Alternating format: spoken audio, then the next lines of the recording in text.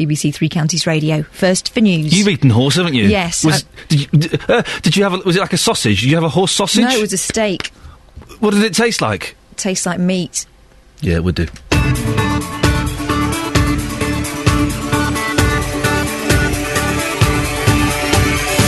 Was it just me, or did Catherine Boyle sound a bit annoyed there? What's going on? Something happened to her? Morning, this is Iain Lee, BBC Three Counties Radio. Lots coming up on the show this morning.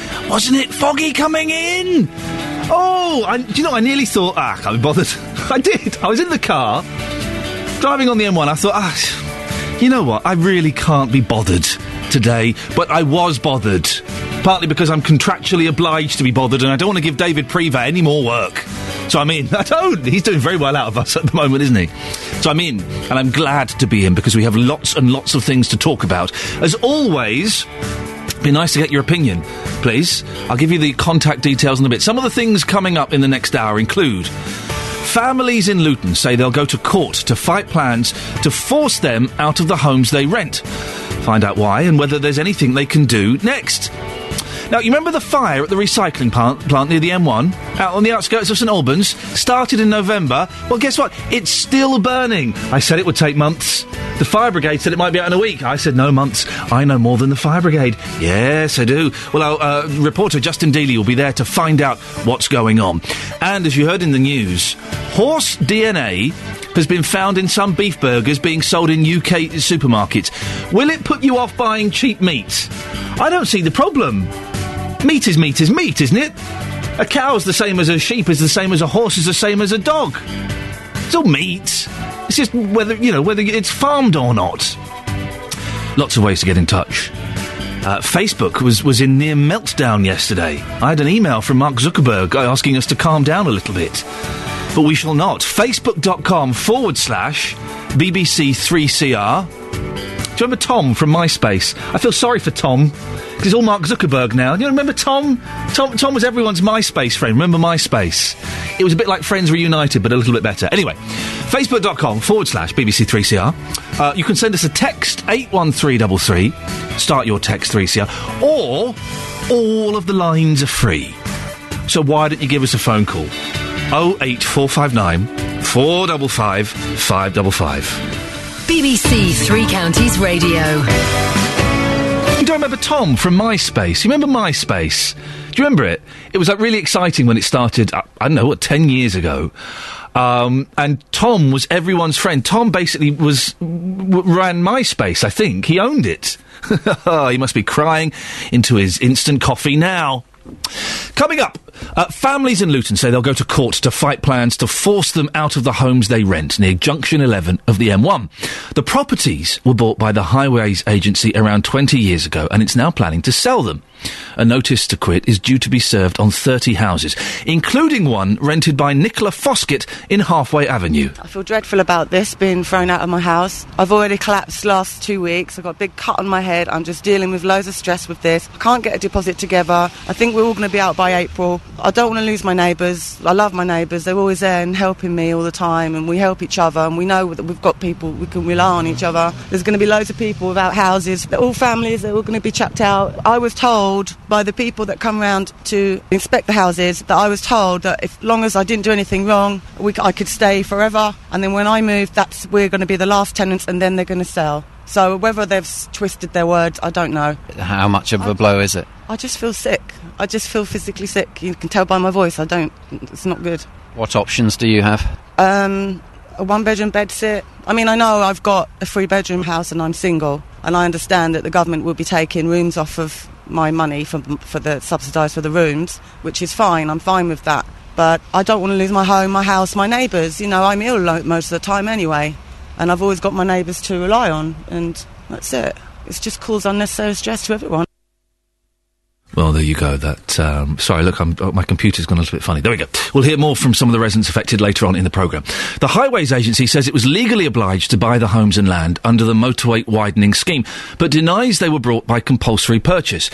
It sounds a bit like a legal minefield, so let's talk to Jean Howe, who is a chartered surveyor and partner with Kirby and Diamond in Luton. Morning, Jean. Good morning. How common is this situation where tenants can be uprooted from the homes they rent? Well, it's extremely common if they occupy a house under what's called an assured short-hold tenancy, which is the main way that landlords let residential properties. Any landlord can give the tenant notice to quit within 2 months, asking for their property back. It's very common. Does the local authority have any powers to intervene? Not as far as I know, and certainly not if it was a compulsory purchase situation, no. The Highways Agency says in the statement it was legally obliged to buy the houses and land, as it may have been difficult for the original owners to get a fair price for them because of the M1 widening scheme. So it does all sound like a compulsory purchase, doesn't it? Well, I certainly acted for some properties that were what we call blighted by the proposals, and on the ones that I acted on, we required the Highways Agency to buy them, but it is under compulsory purchase law that they buy them if you can't sell them to anybody else at what is considered to be a market value because of the proposals. The residents obviously very upset and struggling to come to terms with this, but they would have known all this, wouldn't they? They would have known that this was a possibility at some point. Oh, well, absolutely. If the tenancy agreement that they occupied under is an assured short-hold tenancy, it would make it very clear that they can give a certain period of notice to leave, and that the landlords can give the tenants a certain period of notice to leave. It's very normal. And why does the Highways Agency have to sell off the properties now that motorway work is done? Well, once the scheme has been finished, and if you remember, the original idea was to widen the motorway with an extra lane either side. And so certainly some of the gardens and some of the dwellings would have had the motorway fencing sort of within about a metre of their back walls. And so those properties were obviously going to be very severely affected by the then scheme. Now, they subsequently changed that scheme and went to the slipway running, or the emergency lane hot running, as they call it. So they didn't actually widen the motorway as much as they were going to originally. And it is now a government requirement that all agencies have to sell off what properties are deemed to be surplus to their needs. And so as they've got no need for these properties anymore, the works to the M1 10 to 12 is now completed almost. They're under a duty to the government to actually sell off that, and they have to be offered back to the people that they bought them off in the first place, as in the first scenario. But if they don't want them, which with houses, well, people have moved on, then they go to the open market. Jean, thank you very much. Jean Howe, Chartered Surveyor, partner with Kirkby and Diamond in Luton. Give us a call. We'll be talking about this horse meat situation recently. Has it put you off eating meat? Has it made you reconsider your dietary habits? 08459 455 555. Morning, Iain Lee, BBC Three Counties Radio. It was cold this morning, wasn't it? Let's be honest. It's flipping cold. I've got thick socks on. I've got proper thick hiking socks on. Get a couple of days wear out of those, at least. Yes. Morning, Iain Lee, BBC Three Counties Radio. Now, a fire which broke out at a wood recycling plant near the M1 on the outskirts of St Albans. It's been burning for 2 months. I remember when the firemen came on, and I'll be gone in a week, 2 weeks. I said, it'll be months. I know more than the firemen. And women, apparently, these days. Who'd have thunk it? An investigation is still underway into what caused the huge fire which started late on Saturday, the 10th of November. At its height, Herts firefighters were at the site around the clock, with more than 1,000 officers deployed there over a 2-week period. A crew are now visiting once a day to inspect the site, which is still smouldering, to check whether it's flared up and needs damping down. Well, we've sent our fire correspondent Justin Dealey to the site with the District Commander for Hertfordshire Fire and Rescue Service, Iain Markwell. Justin, can can you still see it burning then? Well, you can't see it burning, but I mean, it's amazing we're still talking about this. It's Apps Pond Lane, which is in St Albans by Junction 8 of the M1. But coming here this morning, you can still smell a fire. Right. I drove past this in December and thought nothing of it, but again, coming back this morning, you can definitely smell it. As you mentioned, Iain Markwell's with me. Iain, I'm not losing my mind. I can still smell a fire this morning, can't I? You certainly can, yes. It is still smouldering away, unfortunately. The huge pile of material we've been dealing with is down to the embers now, but it's still a very substantial pile of embers. So this started way back in November.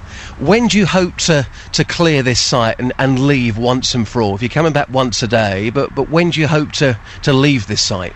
Okay, well again, we've given some more equipment to the site earlier this week. We've now got a tactic of trying to spread the material as thin as possible across the ground that's been cleared. And we're hopeful now that probably within the next week or two we can really now dampen down the worst of what's there, and the operators on site are looking to try and remove the worst of the ash that's left. Weren't we saying that back in mid-November? I'm afraid we were, yes, and then the worst of the fire is out, but it is a smouldering pile that will still take some time to deal with. And is that because of weather conditions like wind? Is that why it's lasted so long? Partly that, but it's mainly it's a huge pile of burning material. I think as we discussed back in November and December, a large pile of wood like this does take some time to burn down and then eventually for us to finish off. So in terms of manpower then, how many people are actually coming back to this site? How many firemen are coming here day in, day out? At the moment we're carrying out daily inspections. We've provided a fair amount of equipment for the site to be using to actually apply water to what's left of the burning embers, and it is a single crew coming every afternoon coming in to carry out an inspection and to assist with the operation this week as well. So despite the fact you're here, as I look to my right hand side I can see the wood. It's a wood recycling plant. Is the site now fully reopened? As far as I'm aware, the site is actually taking material off-site, but nothing's being accepted on-site. So there's a fair amount of operation going on, but it's removing material rather than accepting it. The cause, we heard things such as it could have been a firework. Again, any update on that for us? The fire investigation report has been completed, and that report has been sent out. And we've ascertained that it was, well, we believe it to be the most likely cause, that it was accidental. A lot of people have questioned the location of this site. It's right next to a motorway. I think anybody back in November and December driving on the motorway would have seen it. It was a huge, huge burning fire. Do you think that this site should be closed down? It's the wrong location. There's been a fire here. It's time for it to go now. Well, certainly we raised concerns earlier in the year with the respective authorities that licence and permit the site. We have next week got a multi-agency meeting that we've convened. It'll be chaired by one of our assistant chief officers, where we'll be looking at all that we've learned from this particular fire and towards the future as to just what needs to happen with the site. So are you confident if this site does stay open, this will never happen again? I wouldn't like to bet my life on it wouldn't happen again, but certainly we'll look to try and improve matters for all parties concerned, for all of the agencies involved, and certainly for the local residents. OK, and just lastly, it must have been a major drain on your resources. You're still coming here right now. You've been here since November. That's a massive drain on manpower. It certainly was in the initial weeks. We have obviously tried to withdraw gradually away from the site, and currently having a crew calling in every day is obviously, as you say, some burden upon us, but it's something we're now trying to really deal with and put out as quickly as we can now, so we are sympathetic with what's going on for the local residents. Hopefully, fingers crossed, a couple of weeks then, Iain. Hopefully. Thank you very much indeed for your time.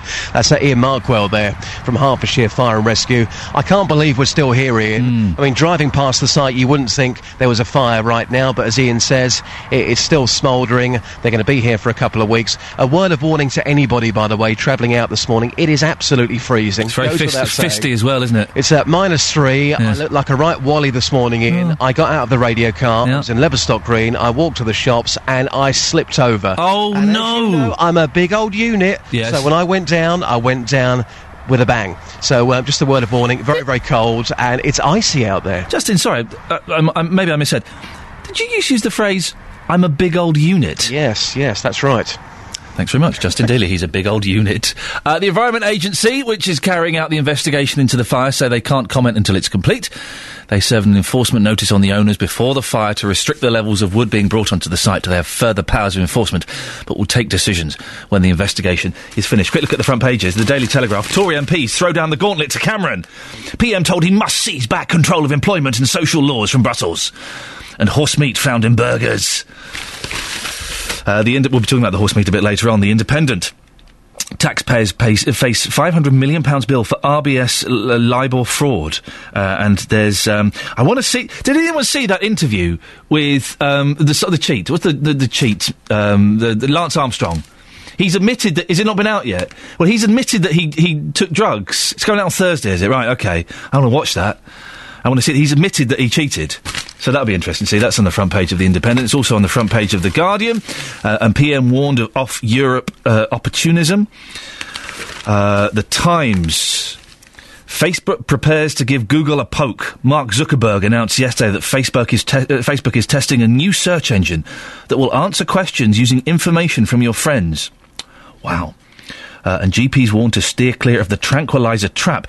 Doctors are being told to curb the prescription of sleeping pills and tranquilizers to millions of people after admitting that they can be highly addictive.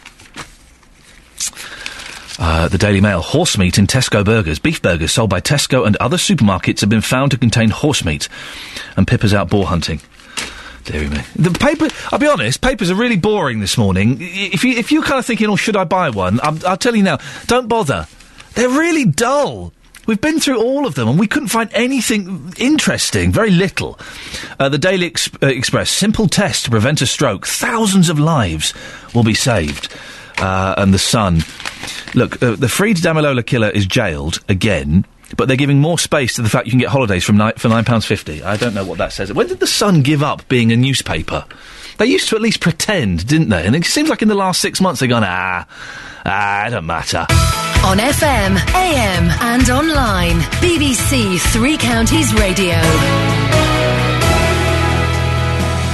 Morning, Iain Lee, BBC Three Counties Radio. Coming up in the next half hour, investigations are underway to try to find out how beef burgers on sale in supermarkets became contaminated with horse meat. I say contaminated, you might say, yeah, bonus. Does it bother you? Meat is meat, isn't it? Whether it's cow meat or sheep meat or horse meat or dog meat, it doesn't make any difference. Does it? Are you worried about the food that you're buying and eating? 08459 455 555. And blind and partially sighted people are being left isolated and lonely in Luton. Find out why next. Facebook.com/BBC3CR. 08459 455 555. Here's a song I wasn't expecting to play in 2013. Bananarama. I love a bit of Bananarama. I tell you why I like Bananarama so much. There's several reasons. One is they can't sing. They can't sing. And that's quite exciting, I think. It was in the 80s anyway. And also they all just look a little bit... I don't know, rough.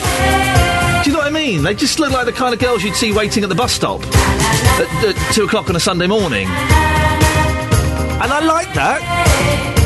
They didn't make any attempt to look good. Is that harsh? Maybe it's harsh. I don't mean it to sound harsh. In my head, it's a compliment. Iain Lee, BBC Three Counties Radio, 08459 455 555. Now, blind or visually impaired people in Luton have been described as feeling isolated and alone due to a lack of volunteers in the area. Sight Concern Bedfordshire has noticed a marked decrease in home visitors willing to help. Our reporter, Sophie Solaria, went to meet 91-year-old Ruth from Sandy in Bedfordshire and her home visitor, Adele. Not that Adele. Hello, Ruth. Hello, Adele. There's your paper. I've got this appointment at Bedford, and it says it's the laser department. Oh, yeah, laser centre is in G, so we'll just find area G. Oh, there it is. It's a tiny little reception area. It's just behind the main ward. Ruth, when you started to lose your sight, how did that make you feel? Well, I just realised quite quickly that because it was a sudden onset of a thing, it didn't come gradually. I felt that, life had changed completely. You have to relearn how to do lots of things. I have peripheral vision, but no central vision, so I don't see you there. Although I know there are people round the sides, you see, which is rather peculiar. You get used to it to some extent, but there's so many things you can't see. For instance, making a cup of tea. How do you get the toothpaste on the brush? Such stupid things which you don't realise until you lose the ability to do it. What does Adele bring to your life? Oh, well, a very enjoyable morning. I mean, I don't use my brain because I can't read. I can't really see the television. I get a bit fed up with the radio and the discs. And, of course, I can't do any handwork, which I've always done a lot of dressmaking, knitting, embroidery, and those things have all gone. And it's surprising how few people want to help you with crossword puzzles. Do you mind helping with the crossword, Adele? No, I don't see why anybody else wouldn't. I think it's great. I'd just taken 5 years off work to have a son, and I found getting back into work was quite hard, so I thought volunteer to take some of the time so I could get back to meeting people and getting into community life. And it just means that I get to go out, I get to meet somebody that I've never met before, I didn't know anything about. I just feel it makes me get up of a morning, and it just means I've got something to do, a purpose in life, rather than just sitting around watching telly or doing the housework. And what kind of things do you do for Ruth when you come here of a week? Well, we'll have a general chat about what we've been up to, if she's got any mail to read, I'll read her mail, and then we'll sit and do the crossword for a little while. And would you say that Adele has become less of a volunteer and more of a friend? Oh, definitely. I regard her as a friend. I look forward to her days when she comes, yes. Oh, definitely. I don't see like I'm coming here as like something to do. It's like a friendship.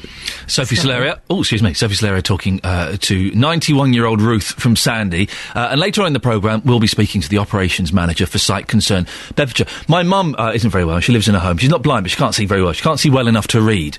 And so she has a reader that goes round once a week. And I phoned her up the other day. And she said, I can't talk. I'm having Rod Stewart's autobiography read to me. I was like, oh, OK, fine. But I was there before Christmas, and my mum was furious. She said, that flipping reader, she won't read the books I ask her to read. I said, well, let's calm down, let's sort this out, and I'll have a word with her. Now, what books is it you want her to read? Oh, I got sent this book, 50 Shades of Grey. I said, Mum, if I was your reader, I would refuse to read that. It's filth. She says, yeah, I know, but I want to hear it. The reader refused to read 50... So my mum doesn't call it 50 Shades of Grey. What does she call it? She keeps changing the number. Last time it was 100 Colours of Black, I think, which is a completely different book altogether. 08459 455 555. Facebook.com/BBC3CR. There's a picture of me in my warm winter coat, which Kelly Betts, a member of our team, said, look rubbish. To be honest, it's so cold, I don't care how I look. I just want to be warm. But I can safely guarantee that song's never getting played on this show again. The Pet Shop Boys, Memory of the Future. Can only apologise for the last 3 minutes. I never got the Pet Shop Boys. I never quite understood them. There's a couple of songs. West End Girls is good, and there's another one they did that was quite good. That song we just played there wasn't one of them. I know you're not supposed to, but really, it was a stinker. 08459 455 555 with revelations that Tesco burgers and other supermarket burgers have got horse meat in them. Are you concerned about what you eat? Are you hearing this story and thinking, oh dear, oh no, I'm lucky, I'm a vegetarian, I've not touched that rubbish. I don't want to milk this mouse thing that we had over Christmas, but, well, we did. I think there are no, hang on, let me start again. Yes, I think there are mice in the studio. During that excellent track there by Westfield, I heard Westlife. There was a distinct rustling coming from the ceiling of the studio. Now, listen, I'm not particularly bothered either way, but it could be squirrels. You know, if you've got squirrels in your attic, you can't do anything with them. You have to leave them there. You can't you're not allowed to kill a squirrel in your attic, I think. Squirrels and bats you have to let live. But if some rodent comes down from that ceiling at any point during this show, there's a bit of wood over there, and I will use it. Oh, I will use it. It'll be that Tatler's dog all over again. Now, investigations, excuse me, are underway to find out how beef burgers were contaminated with horse meat. In one sample from Tesco, horse flesh accounted for approximately 29% of the meat content. Oh! Officials stressed there was no risk to human health, just their dignity. Well, our reporter, Gavin Lee, has been following this story. Gavin, how on earth has this happened? Yeah, I mean, it happened as a couple of months ago, a random test, actually, Iain. The Food Standards Agency in Ireland, 'cause it's both the UK and Ireland that's been affected, tested 27 beef burgers from different brands, and I'll mention which ones, and ultimately this is the bit to listen to. What have you bought over Christmas? They've tested 27 beef burgers. 10 of them had horse DNA, 23 of them had pork DNA. Pretty small levels, apart from the one, as you mentioned, this beef burger sold by Tesco, 29% horse meat. Aldi, Lidl, Iceland, as you mentioned, Dunn's in Ireland as well, all withdrawn their the products from the shelves. The three suppliers are, in North Yorkshire, there's a huge supplier, Dale Pack, Liffey Meat in Ireland, Silvercrest Foods as well. Tesco have said they've done their own investigation and 31 beef products have been contaminated. They include cottage pies, beef curry pie, lasagna, the quarter pounder burger at Iceland, the Oakhurst beef burger at Aldi. The supermarkets have apologised. Tesco particularly has said that any distress that the horse meat may have caused, it wants to apologise. Principally, the Food Standards Agency is saying, despite these measures, there is no danger here to human health. Did you say beef curry pie? The beef curry pie. Wow, anybody's taste. Aren't bakers inventive these days? So what exactly are the supermarkets doing? Obviously they've withdrawn this. Yeah, well, ultimately, I guess there's a few levels about this. Principally, is this a health issue? No, according to the FSA. Culturally, there's an issue here because, let's face it, in the UK, this is not something we eat, unlike elsewhere in Europe. Thirdly, there's the trust issue. We want to buy what it says on the tin, and let's face it. So the suppliers at the moment are saying it's not them. Silvercrest, a Dale Pack, saying they've never bought horse meat. They're now investigating their European suppliers, but ultimately we're buying something from a supermarket where we are being told by the suppliers we don't know how this has happened. But the problem is now there's a long chain, so there's going to be a bit of book passing to go, I expect, and the FSA spending a few weeks trying to work out, was this accidental, was it deliberate? Well, but what this means is basically people don't know what's in their food. Should shoppers be worried? Well, I guess they have every reason to be, because this was a random test, and these products didn't contain wholly beef, in this case horse, which is quite shocking for British tastes, and pig as well. The pig perhaps is a bit more explainable, the pork, because the Food Standards Agency says the slaughterhouse may have been dealing with pigs one day, cows the next. There may have been a big mix-up. However, these places should be spotlessly clean, and I don't know, it'd be interesting to actually do a personal check of one of these places and try and work out for yourself where the source is coming from. But ultimately, we can't do that, can we? We can't, Gavin. Thank you very much. Well, we sent our horse meat correspondent, Justin Dealey, out to Hertfordshire. Justin, who have you been talking to this morning? Iain, I've been talking to David Clark from DP Butchers in Leverstock Green in Hertfordshire. He was up bright and early this morning. I spoke to David just before 6 a.m, and he says that he is shocked by this news. Deeply shocked, I must admit. I can't believe somebody like Tesco's and the big multiples who earn millions of pounds a year can go down that food chain line of selling horse meat. I mean, in 40 years of trading, has anybody ever said to you, David, what I'm looking for is some horse meat? I've got a party this weekend, can you get me some? Has that conversation ever cropped up?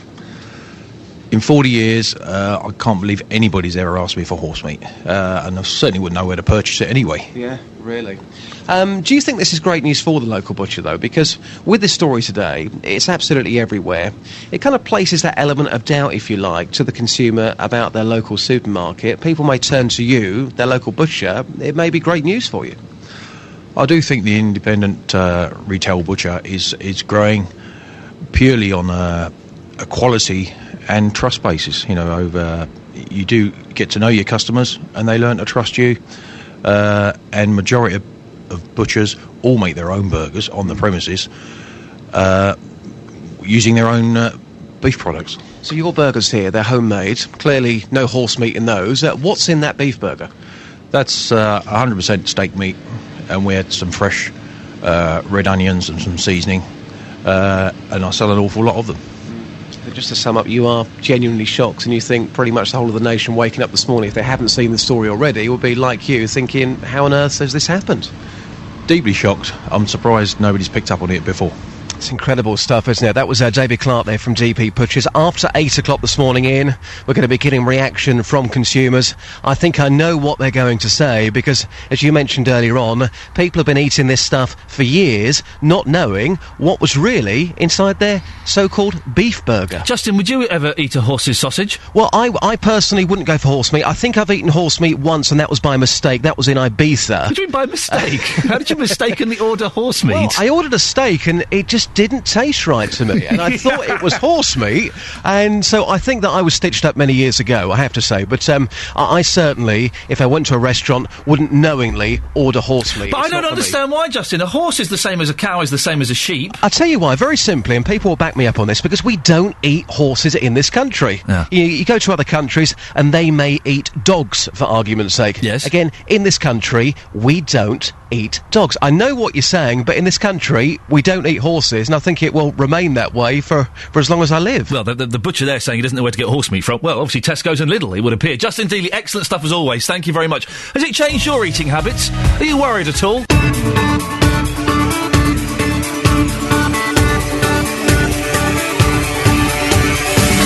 Morning, this is Iain Lee.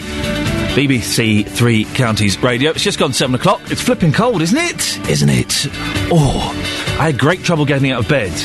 I'm sleeping in the loft, the spare room. And the heating up there, it's a bit hit and miss. And it was missing last night, shall we say. Very, very cold this morning. Very cold.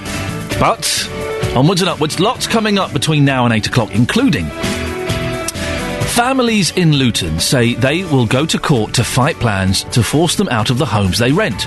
They knew they were on a short-term tenancy. So, do you have any sympathy for them at all? As you heard in the news, the fire at a recycling centre in St Albans continues to burn 2 months after it started. Fire officers say the cause was accidental. Well, Justin Dealey will be finding out why one woman's property is still running on a generator as a result. And Tesco has withdrawn thousands of its frozen beef burgers from stores. Some of their everyday value beef burgers were found to contain a horse meat. How much does that bother you? 08459 455 555 is the telephone number. You can send us a text, 81333, or you can go to facebook.com/BBC 3CR. BBC Three Counties Radio. Families in Luton face an uncertain future as they fight plans to force them out of the homes they rent near Junction 11 of the M1. Some are prepared to go to court if the Highways Agency goes ahead with its plans to sell the properties it bought around 20 years ago.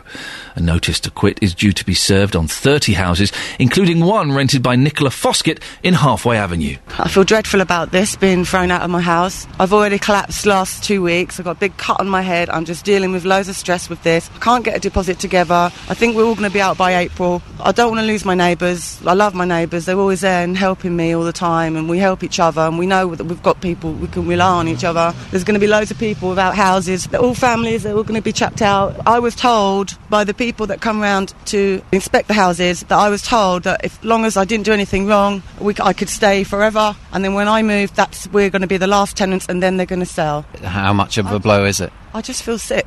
I just feel physically sick. You can tell by my voice. It's not good. Carol Hover, Bradley Road, Luton. It's not just me. I've got 5 children, and it's where we're going to go. The council have got nowhere.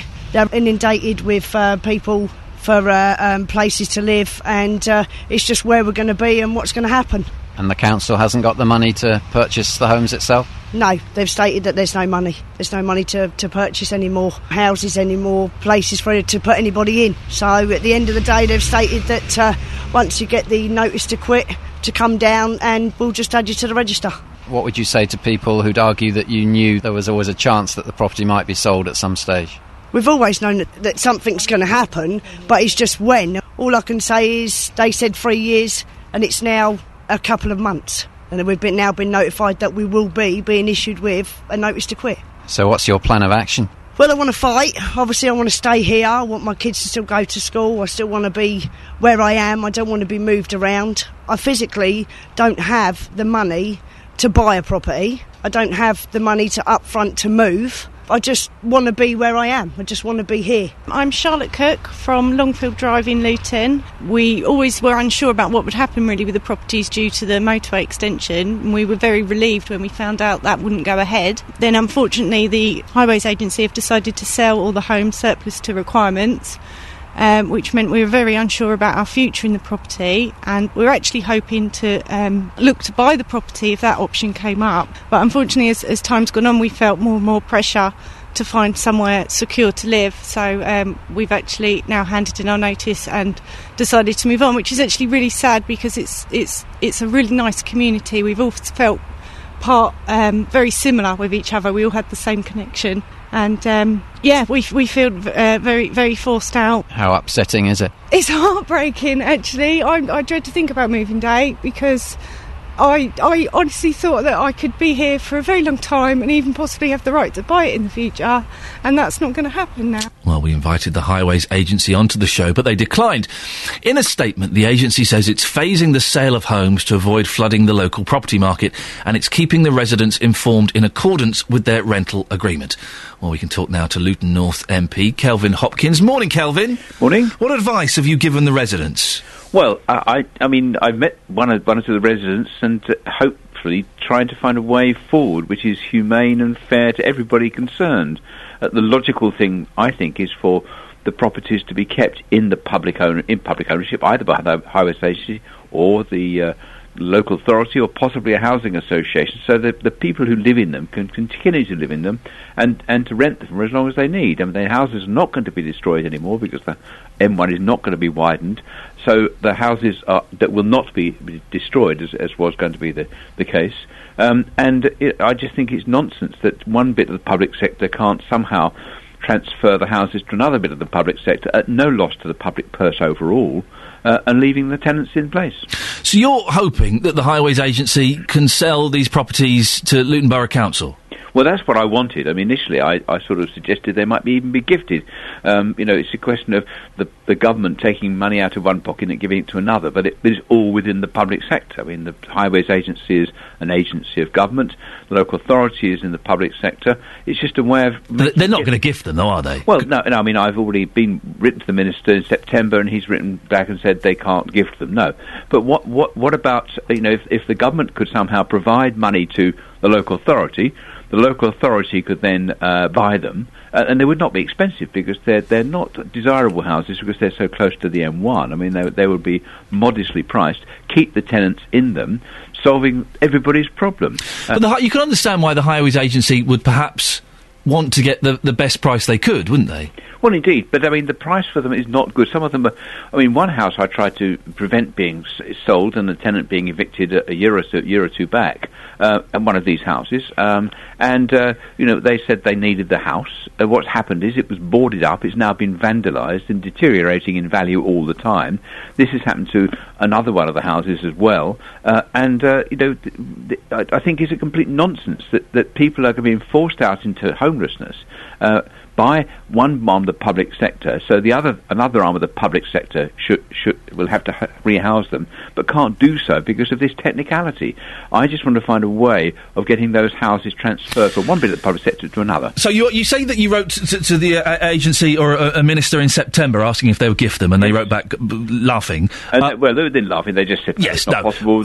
Have you asked them then? I'm assuming your next letter, also in September, said, "Well, can we buy them, and if so, how much?" Well, I mean, the local authority I was in touch with 2 years ago when this other particular property came up, and again, did you ask them about when they said no, they wouldn't gift them? Did you then ask them if you could buy them and for how much? I'm writing, not me personally, but obviously right. I'm writing. I've just written again to the minister. I'm posting that today, asking for a meeting with the minister to talk this through because, clearly that's 4 months since you got the refusal to gift them. That seems a little bit slow. I got the letter back in September. Yes. And now tenants have come to me again saying because they were not. They've just been given this notice to quit, and a few months ago that was not the situation. Right. But they are now given notice to quit, so it's become more urgent. So I went to see the minister. He's a decent chap. I know the minister quite well. I mean, and I'm going to try and... I'm asking specifically for a meeting with him to find a sensible and humane way forward. When do you think this meeting will happen? Because time is running out, isn't it? I don't know, but I mean, I see him on from time to time and on nodding terms with him at Parliament. But again, I can't say when the meeting will take place. There might be some people, the residents, who think, well, hang on, you knew this was going to happen at some point. Why didn't you follow this up in September or October? Well, I mean, I've got letters, from the local authority, from the Department of Transport, and I got this letter back, sent it off to the tenants. They've now come back to me, right? But they didn't have the notice to quit at that time. But then why did you? So sorry to press this point, Kevin. Why did you then, if they didn't have the notice to quit, why did you then ask the minister to gift them to you? Well, because they could see this coming. What happened? Right. Well, then if you could see it coming, you knew. Why didn't you then, as soon as he said no, say, well, can we buy them and let's see if we can sort out mates' rates? Well, I mean, the logic is I wrote back to the tenant who raised it with me, say this is the situation. If I can be of any more assistance, please contact me again. Now the tenant has contacted me again on behalf of the other tenants, and I'm taking further action. They knew this was always a possibility, didn't they? Well, of course, yes. But what they thought was going to happen was the houses would be compulsory purchased. They would be taken. They would have to move when the M1 was going to be widened. But then clearly the decision to widen the M1 was taken away. The houses are going to stay in place, and they were short-term tenancies. But now, with a desperate shortage of local authority housing to rent, they are now in a situation where they've got to be rehoused somehow. They'll be put into into temporary accommodation or something. But the logic is the houses are going to stay there. The tenants are in place. They're paying rent. Many of them have improved the houses and made them very much more habitable, and they're very pleasant houses. And the logic is to keep them in place because it's going to cost the public sector one way or another more money to rehouse them. It's unlikely this is going to have a happy ending, isn't it? Is it for these residents? I'm going to try my very best to try and find a happy ending. But of course, in the end, we may not win. But I'm going to do everything I can to make sure we do. Kelvin Hopkins, thank you very much for your time. That's Luton North MP Kelvin Hopkins. Well, what do you think? Do you have... Listen, getting kicked out of your home for whatever reason, always unpleasant. Do you have any sympathy for these residents? Because they knew that this was a possibility. And if they'd investigated further, we spoke to someone earlier on who said that it's government policy that when a government agency has finished the work that it's doing, they have to sell on the properties. 08459 455 555. Do you have any sympathy for the residents? And listening to Kelvin Hopkins there, do you think he's done enough to help the residents? I would have thought that after he'd sent the letter in September saying, could you gift these to Luton North? And the minister wrote back saying no. I would have thought you would have followed that up, wouldn't you? You said, well, in that case, can we sort out some mates' rates? So what's the best deal you can do for these houses? Because I can see this could be a problem at some point in the future. I don't know. That's what I would have done. It just seems odd, doesn't it, to have left it at that? Or is that me just being silly? It's easy to say these things with hindsight when you're sat in a cosy studio that may or may not be infested with mice, isn't it? I've just had an update. Jonathan Vernon-Smith is still not very well. We're assuming David Prever is filling in for him. We will let you have the latest information as soon as we have it ourselves. I suggest that JVS may have eaten too much of this horse meat. We're asking the horse meat scandal. Having horse meat in your sausages, Tesco, Lidl, loads of other places. Has it put you off eating meat? Are you going to change your habits? Are you worried by it? Or are you kind of going, yeah, so what? Bring it on. Facebook.com/BBC3CR. Gary says, not nice. We don't know the half of what they put in our food. If it says beef burger, that's what it should be. If they put horse burger on the packet, no one would buy them. Well, look, Gary, I think people would buy a horse burger. People would buy them out of curiosity, and then if they liked it, they'd have it. Chris says, ain't bothered. Excuse me, Chris, you made me chuckle. Chris says, ain't bothered. It's dead and been pounded into a burger. They should sell horse meat, but stop disguising it as beef. Darren says, I'm going to give Tesco's a £5 note when I next go shopping and tell them it's a £20 note. They lie, I lie. And then he's done a colon, a dash, and a closed bracket. Oh, look. Oh, it's a smiley face. I've never noticed that before. Sally says, I don't really have a problem eating horse meat. But it's the fact it's being sold as beef, not horse. People should be told the truth about what their food contains. If it's mixed meat, beef, pork and horse, then it should be said in the main title of the food. And a text says, what about Muslims? Some of those products were contaminated with pork. That's more than a cultural issue. Amanda from Ulsey. Martin is from Limbury. Morning, Martin. Morning, Ian. Are you shocked and disgusted by this horse meat in your burgers? Not particularly bothered, to be honest. I mean, I've never actually had horse meat before, but, if it did have horse meat in it, then I just think as long as it tastes nice, then that's fine by me. Well, if you went to one of these foreign restaurants, and they are foreigners who do eat very odd food, say, for example, you were in the south of France, and you looked, excuse me, you looked at the menu, and there was a burger à la chapeau, horse burger, would you order that out of curiosity? I might be tempted to give it a go. Try anything once is my motto. Or is it burger out of hat, I've just said? I don't know. Anyway, you give it a go, so you're not that fussed about any of the weird stuff? Nah, not too bothered, really. OK, let's go through it. Dog? No, I wouldn't go for dog. No, OK. Why would you draw the line at dog? I don't know, it's just a carnivore, I prefer to eat animals that have eaten grass rather than have eaten other animals. OK. It tastes a bit different, I think. A crocodile burger. That is very popular in certain parts of the world. I'd probably give that a go. No, but the crocodiles they eat people. Well, yeah, well, as long as it'd been, maybe reared in a farm and hadn't had too many arms. Supposing there was a puppy farm, and a puppy is just like a lamb, before everyone starts getting upset, it's just like eating a baby sheep, which is a lamb. There's a puppy farm. The puppies have been reared specifically for their luscious, sweet meats. No, not their sweet meats, that's something different. But for their wonderful, wonderful meat. Would you eat a puppy?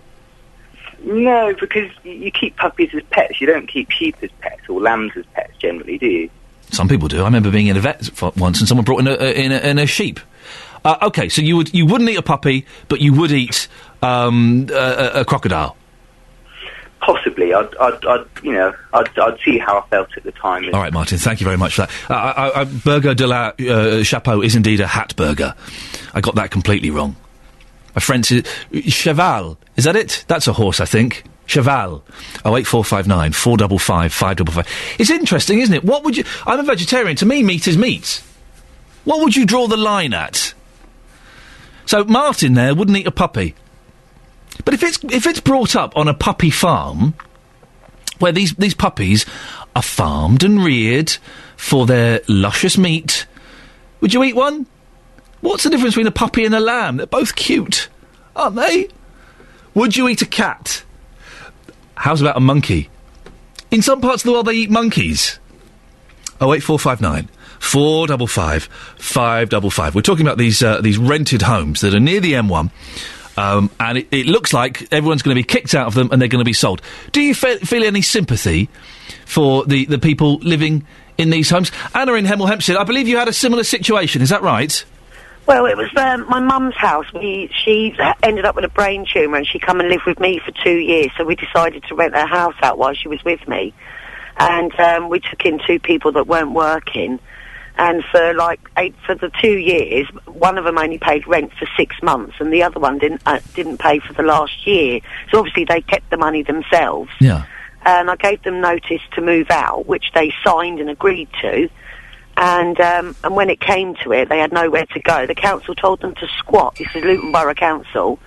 Told them to squat in my mum's house. So we went down to the house, and they'd obviously moved out. They took all their stuff out, so we went back into the house, obviously because I had served them notice. And the council then got on to my mum. I won't name the guy that done it. No, please don't. Yeah, he threatened my mum, saying that she had to give the house back because they had squatters' rights, and that if she wasn't prepared to give them the keys back, she had to give them £3,000. Excuse me? Or they would put her into prison. Here's the thing. Listen, I know there are squatters' rights, and in a certain situation, I kind of have some sort of sympathy with squatters. But any squatters take over my house, I'm not going to go in there with a bat because I'm not very tough. But people would go. They would be kicked out. Squatters' rights or no squatters' rights. Yeah. But did the council actually? Did the council actually say to these people, squat? Yes, they did. Really? Yes, they told them to squat in my mum's house. Yes. That's incredible if that's true. Yes. But the point I'm making is Yes. they actually told my mum to pay them £3,000. She was the criminal in this.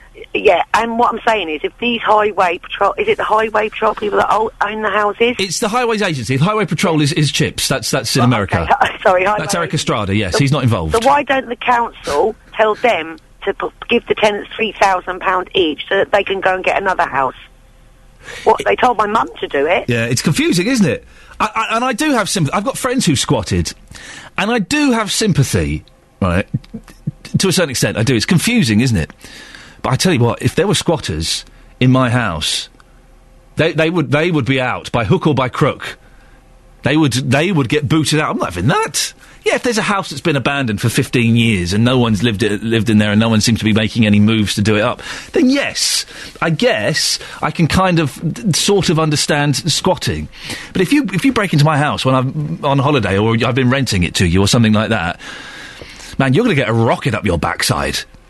Or is that me being a bit harsh? 08459 455 555. Is that me being a little bit rude and a little bit harsh? Have you got any sympathy with these people in these rented homes just off the M1, owned by the Highways Agency? They've been there, been rented out for about 20 years. So I'm guessing some of these people could have been there for as long as 20 years. Some maybe a bit shorter. Have you got any sympathy for them? They knew that there was a possibility that at some point they'd be booted out. 08459 455 555. Joe's in Letchworth. Joe? Hello. Horse meat. Would you eat it? I think I'll give it a go to once, yeah. You know? But I think the whole thing is, Ian, it's not knowing what's in your food that, comes from a supermarket, and I think that's the worrying thing, because it's with the burgers, so the burgers have had horse meat in, so what else has got something else in it that shouldn't be in there? Yes. And this is why I can totally understand you being a vegetarian. Oh, man. And you know what, I've started to eat a lot less meat recently, because I just don't trust it. I was always told sausages and burgers in supermarkets. I won't use the phrase that I was told. Lips and bums. Lips and bums. It's the if you buy, as they say. L&A, definitely. It's if you buy cheap meat, you kind of get what you're paying for. Exactly. So if you go to everyone should be going to their local butcher. Yeah. And if you go to a local butcher and say, look, what's in your sausages? If they're a good butcher, they'll even show you what they put in. Yeah, and they won't be showing you L&A, will they? Would you... Okay, let's go through the list. Would you eat a crocodile? Done it. Have you? Yes. What did it taste like? It's like a strong, rubbery chicken. Oh, it sounds horrible. It's a little bit stronger than chicken, but it's sort of between sort of chicken and squid, I would say. Waiter, this crocodile is rubbery. Thank you very much, sir, I believe is the old joke. Would you eat a puppy? No. Oh, come on. Joe, but meat is meat is meat. If it's been raised on a puppy farm where they are being raised for their luscious meat, you wouldn't eat a puppy? Do you know, I'd like to say no, but... You would, wouldn't you? It all depends on what it's been raised on, Ian. Do you know what I mean? If it's been raised in that environment... Yeah. Just because in our culture we say, we don't eat that sort of thing, that's hideous. Yeah. In other cultures, it's perfectly normal. Okay, stay there. Joe, stay there. Dennis is in Dunstable. Morning, Dennis. Oh, Dennis, you're there. So, hello, Dennis. Good morning. Dennis, would you eat a puppy? I wouldn't eat a puppy, no. Why? Well, because I'd like to know what I'm eating to start. Well, you know you're eating a puppy that's been hand-reared on a farm and fed the best pedigree chum. This is psychological. It's a pet to start with. I mean, I won't eat beef burgers if I can help it, because beef burgers goes from its nose to its rectum, so what the hell do we know? Well, exactly. L&A again. We're back to L&A. Would you eat a horse? No. Why? Same reason. That I wouldn't say they're more intelligent than other animals, but they react to human beings. Horses are stupid. No. They let short men ride them and jump over fences. Of course they're stupid. Okay, Dennis. Well, for instance, you're a vegetarian. Correct. Would you eat broccoli? I would eat broccoli, yes. I do eat broccoli. Oh, dear, I am sorry. I wouldn't touch it with a barge pole. Why? Well, it's the same... Because it's a pet? Horses. It's the same, but I've been brought up not to eat broccoli. What, because it's intelligent? No, because it tastes bloody awful. Excuse my French. Now, Dennis, we've got Joe on the line. Say hello to Joe. Hello, Joe. Hello, Dennis. How are you? I'm fine, but this thing is beef burgers. I wouldn't eat a beef burger because beef burgers... To be a beef burger, it must go from its nose ring to its rectum. To its rectum to the end of its tail. L&A. You don't know what you're eating. Dennis, would you... Now, Joe has eaten a crocodile. Would you eat a crocodile, Dennis? Unless he tried to eat me first, yes. So what, Joe? Have you eaten any other weird things? Ostrich, squirrels. Would you eat a squirrel, Dennis? No more than I wouldn't eat a rabbit either, because they just next thing to a rabbit. But do you eat meat then, Dennis? Oh yes, but I want to see it in its entirety. I don't want it mincing. I wouldn't eat beef burgers and sausages. I don't want to know. Be messed about with. You don't know what you're eating. A piece of beef, fine. Lamb, I'm not very fond of. Pork, I love. But I eat oysters, and they can't bite back. Joe, you reacted to the oysters there. No, I like oysters. I've reacted to the pork. Dennis says he likes pork. I know people that keep pigs as pets. Now, Yes. again, we're back to the whole. Some people see it as a pet, so would you eat it? Oh no, because in this case, it's not a pet to me. Dennis, you have a very, very strange outlook on your life. Every time you call up, I learn a little bit more about your world in Dunstable, and it scares me. Thank you, Joe. Thank you, Dennis. Excellent stuff. Fascinating. And that's your latest news and sport. More from me at 8 o'clock. Thanks very much, Catherine. You're welcome. Call 08459 455 555. 08459 455 555. BBC Three Counties Radio. Investigations are underway to try to find out how beef burgers on sale in supermarkets became contaminated with horse meat. Does it bother you? We're trying to find out what the line is. Turns out some of you would eat horses, some of you wouldn't.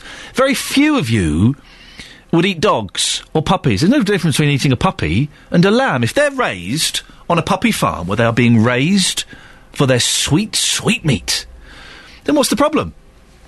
Also, the fire at the recycling centre in St Albans continues to burn 2 months after it started. Fire officers say the cause was accidental. Well, our reporter, Justin Dealey, will be finding out why one woman's property is still running on a generator as a result. You're all having your say on Facebook again. Facebook.com /BBC3CR. You can send us a text 81333, and you can also give us a call 08459 455 555. And as I mentioned earlier on, Jonathan Vernon-Smith, he's not very well today. Poorly yesterday, poorly today. Don't know what it is. I'm sure he'll be fine. Don't panic.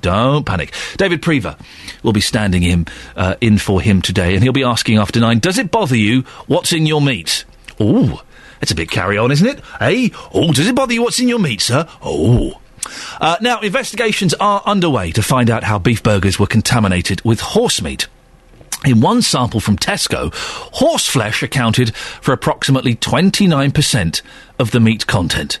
Tesco has apologised to customers. The company's group technical director, Tim Smith, sought to reassure them by making 2 points. The first is that as a precaution, we've withdrawn the products that were on sale yesterday. And the second thing is that the food safety authorities in Ireland and the food safety authorities in the UK will both confirm there's no food safety risk associated with these products, but it is a very distasteful thing to have happened. It's unacceptable to us, and we must prevent it ever happening again. Oh, that's all right then. The Food Standards Agency is meeting later to discuss the problem, but it says at this stage it's not believed to pose a food safety risk. Hugh Pennington is an expert in public health. He explains what will happen next. They obviously want to investigate this and find out particularly how this large amount of horse meat got into something that was supposed to be beef. Because it's not just a safety issue. There is a safety issue in the sense that, something is being sold that's, has got question marks over it. So how well has it been handled further up the food chain? It's a trading standards issue as well. Like, people are being conned into buying something that isn't what it says on the label. 31 beef products, including cottage pie, lasagna, and the bizarrely titled beef curry pie, were also analysed, and 21 of them tested positive for pig DNA. Well, Michael Turner is an organic beef farmer at Rectory Farm in Great Brickhill in Buckinghamshire. Morning, Michael. Good morning. Horse in a beef burger. Yes. How does that make you feel? Confused, surprised, and concerned, because it's obviously not what people were expecting, and as you said a few minutes ago, we just don't like eating horse meat in this country. How on earth? I cannot get my head around how horse meat would have ended up in a beef burger. Well, I agree with you. I find it very confusing. It just shouldn't happen. I didn't think it could happen in this country, but I'm as interested as you are in finding out how this has happened and how long it's been going on for. Tell us the journey of your beef, Michael. What happens when it leaves your farm? Well, we're an organic farm, and we take our cattle directly to the abattoir, which is just north of Bedford at Cardington. We take them there on a regular basis. Usually every 2 or 3 weeks we'll take 4 cattle there. They go to the abattoir and we drop them off in the lairage, and they are killed the following day. And that's the end of the journey as far as I'm concerned. 29%. It's a lot to accidentally put into a beef burger. Do you think this is going to change people's eating and buying habits? No, I don't, actually. I don't, because I think there's been quite a lot of assurances that it's really not a health issue. It's an ethical issue, really, isn't it? Mm. Would you ever eat a horse? No. Why? No, I've not, and I've no desire to. Why not? A good question, that. I think I'd rather prefer to eat beef. Yeah. OK, listen, thank you very much, Michael Turner, who is an organic beef farmer at Rectory Farm in Great Brickhill. What would you draw the line at? What's the limit for you, dear listener? Horse? They eat horses as close as France. Dogs? They eat dogs in Korea. You've got to be honest. If I still ate meat, I would be tempted to have a bit. I wouldn't. I don't see the difference between the different animals. They're all animals.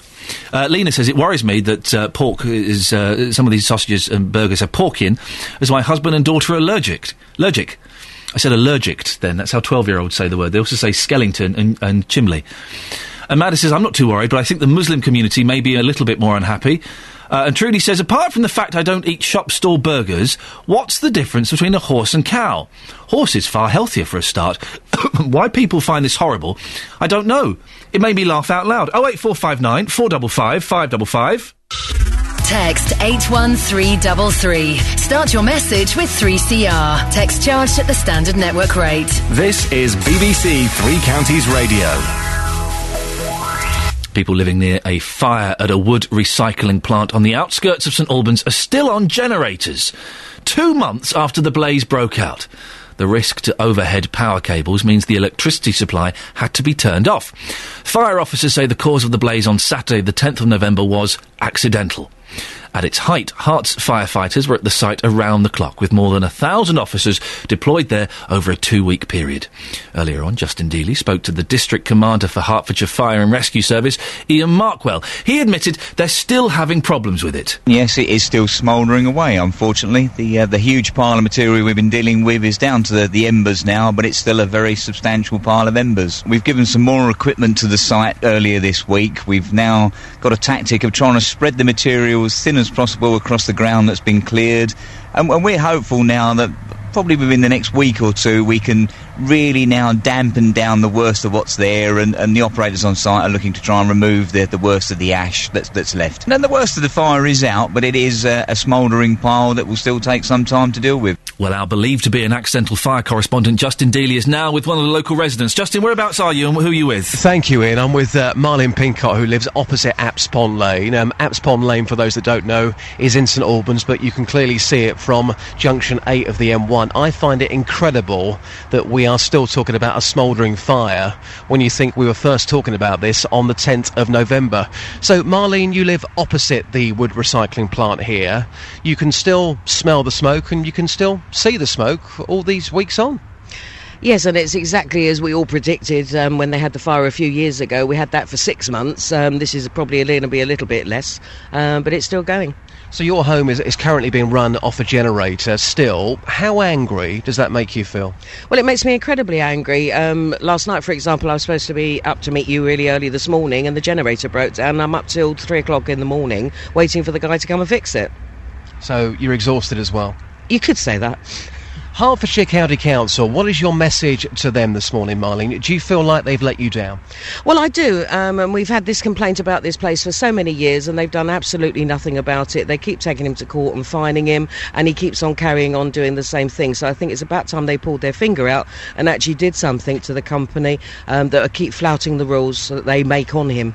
You and other residents said this was an accident waiting to happen. For those that don't know the area, you're quite isolated. It's just your house, which is opposite opposite this. You're very, very close to it. Your home is on the market. I presume you've had no takers whatsoever. No, none at all. And even though the house looks isolated, there are other neighbours down the lane that are also on generators. One of my neighbours has had her fields contaminated. She's had to move her horses. So even though we are a rural community, there are still quite a few of us affected by this. But nobody at this moment in time is saying, nice house, I'll take that. No, absolutely not. They say nice house, but that's as far as it goes. How far will you take this? Just lastly, how far will you take this? Because for years, you've wanted this recycling centre closed down. You and other local people, again, want that to happen. How far will you take this to ensure it is closed down once and for all? We're having chats, actually, at the moment, some of my local neighbours and I can't say too much about it because we haven't come to any final decision, but we're looking and talking to people about how to go on a legal route, either against the recycling centre or even the Environment Agency to get something done about it. So that's going to be happening in the near future. You simply can't take any more. No, absolutely. After 10 years, we've had enough. Appreciate your time. Thank you very much indeed. That was Marlene Pincott there. You can hear the frustration, Ian. Yes. As I mentioned earlier on, I drove past this wood recycling plant in December. I didn't think nothing of it. I thought the fire was out. It's not. You heard there from Marlene. They can still smell it. You can certainly smell it in the air this morning. We spoke to Iain from Hearts Fire and Rescue earlier. He was saying the atmospherics may have brought that on slightly more this morning, but you can definitely still smell it. Marlene's still off a generator, and they just want this plant closed once and for all. Justin, thank you. Just going off on a slight tangent, if you can. Going back to this, the horse meat in the burgers. Yeah. So you eat burgers? Yes. So you'd eat cow? Yes, I eat beef burgers, not horse burgers. But you know that a lot of those burgers are L&A. Right. Okay. Carry on. On. Okay. So you know what's in there? Yes. Okay. You wouldn't eat horse? No. Would you eat ostrich? Probably not. No. Why? Because it doesn't tickle my fancy. Simply. You know, if I go into a restaurant, yes. I think the big deal with this story this morning, and again, we're going to be talking to consumers after 8 o'clock, when they go into a supermarket and they buy a beef burger, they expect to have a beef burger, not 30% horse burger and 70% beef burger. They expect to get what they're paying for. Ostrich is very sought after. You can get ostrich steaks in this country, and some of the best restaurants in London serve it. Didn't you turn down I'm a Celebrity to get me out of it? It sounds like you'd be perfect for that. Ostrich. I would. Do you know what? Thank you, Justin. I did turn down I'm a Celebrity a couple of years ago, and I had the meeting, and I said, look, I'm a vegetarian. Would I have to eat a kangaroo's willy and things like that? And they said, oh no, we just make you eat stinky vegetables. Well, that doesn't sound so bad at all. I could do that. Also, another tip for C-listers who are considering going on that show. When you have the meeting with the producers, they actually ask you, they're kind of all chatty and they get you on side and stuff. They go, so, just out of interest, what things don't you like? Now, I hate spiders, right? And I don't mind snakes at all. So I messed with their minds and I went, oh, snakes. Oh, don't put me anywhere near... You won't put me near snakes, will you? Spiders, on the other hand, I think are fine. You could see them writing down, oh, OK, doesn't like snakes. And so I would have got away with it. But then I thought, actually, I've got some dignity. And I turned down, yes, the £80,000 they offered me. That's what I turned down. Why? I don't know. I should have said yes. Never mind. Blind or visually impaired people in Luton have been described as feeling isolated and alone due to a lack of volunteers in the area.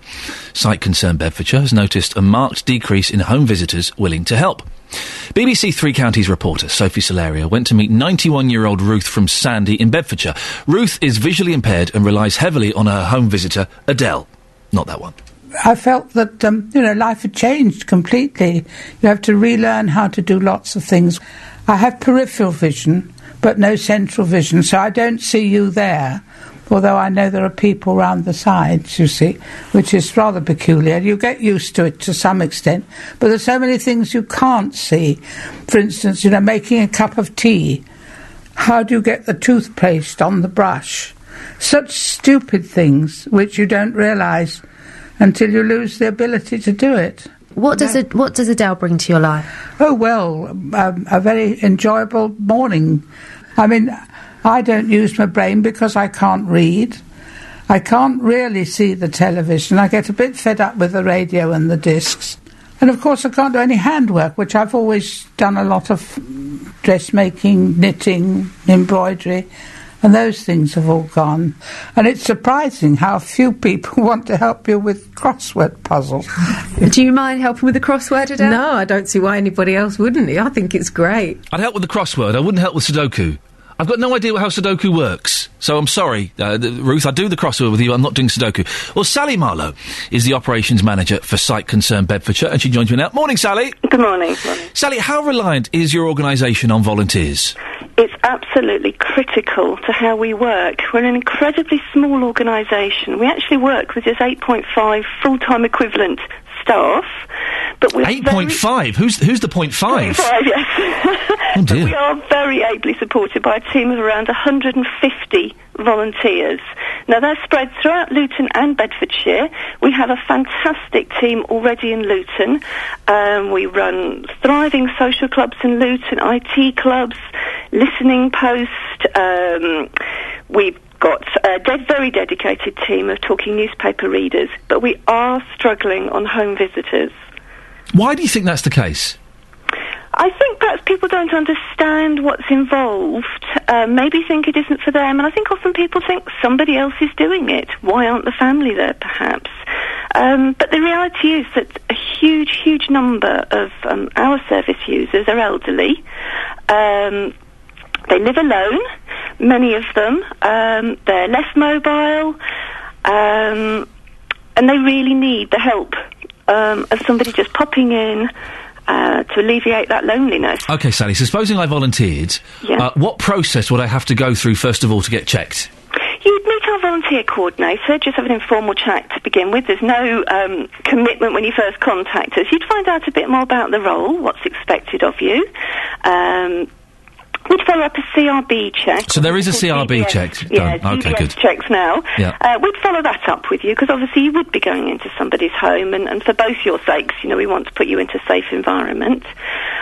We'd offer some training. That would cover things like communication skills, talking about the boundaries of the role, what we'd expect of you, what you might expect from the person you're visiting. And then what would I have to do? 'Cause, listen, I'm very busy. I can't give up to all of my days. How much time would you expect from me, and what would I have to do once I'm in the house? We're looking for a visit of perhaps about an hour. That might be weekly, it might be fortnightly. We have to accommodate your needs as well. See, that's not bad at all, is it? Yeah. It's not a big ask. What we find is it seems to suit perhaps young mums, parents at home who maybe sometimes just want a little bit of adult conversation, drop the children off to school and then pop out, visit somebody for an hour or so, and then pop home again. Equally, it can help, it can be a very useful role for people perhaps who are newly retired, an active retired person who's looking for that something else to do, something else to keep them engaged in their community. And then what do you do once you're in the house? What, you make a cup of tea, have a chat, read to them, that kind of stuff? Yes. As Adele mentioned, she plays crosswords. It might be reading a bit of essential correspondence. If you're partially sighted, knowing when you've got a next medical appointment, perhaps, could be really important to you. So a little help with correspondence, a chat. It really lifts people's spirits just to have somebody going in, making time for them, time to listen, time to talk. It's a chance to share. I know of several people who tell me they spend their week talking to the radio because there isn't anybody else. And they just like that extra engagement. Many people report an extra lift. It's been very well documented, the detrimental effect on people's mental and physical well-being of being lonely, being isolated. So the home visitor really plays a very critical role there. Well, Sally, listen, I think it's a cracking job that you're doing. Keep it up. Sally Marlowe from Site Concern Bedfordshire. If you want to become a volunteer for Site Concern, you can either get in touch with us here at BBC Three Counties Radio or call this number, 01234 264 023. 01234 264 023. An hour a week, an hour a fortnight. That's not too bad, is it? You can manage that. Joyce is in Leagrave. Morning, Joyce. Hi, good morning. Good morning. Why have you called in? Well, talking about visually impaired people, yes, etc., etc. Yes. Sadly, my eyes went wrong a couple of years ago. Oh. And my argument was you try to be independent, yes, to the best of our possibilities. And the thing being, I wrote to the health minister with the help of Marsh Road Library ladies, yes, to say to him, he's not there now, he's moved on somewhere, there's a new one at the moment, but the thing was, I said, I was coping. You cope best you can. It's very difficult, very hard. But if you've got the stamina, you'll try. But the thing being, I said, well, with physical disability, you get frames, rising toilets, bath seats, this, that, and the other wheelchairs, and rightly so, when they're paid for it and everything else all the years. Because my mum's had it 12 years and it was wonderful. But for visually impaired people, all that we are given, little red stickers, which now we have to pay for. Little red stickers to put on your numbers on your gas stove or on your washing machine. And what do they do? So you can see them better? You can feel them. Oh, blimey. You can feel them to put your washer on where the little arrow goes. Okay, so you get some red stickers. That's right. And we get a little yellow thing which you put in your cup, so as when you put your boiling water in, it will ping when it comes to the left. Yeah, that's genius. That is genius, isn't it? And we have one magnifying glass. Oh, dear. And the thing is, on a white stick. But the thing is, when we wrote to the health minister and said, to make our lives more independent, please, why can't they supply visually impaired people with a bit more equipment? Yeah.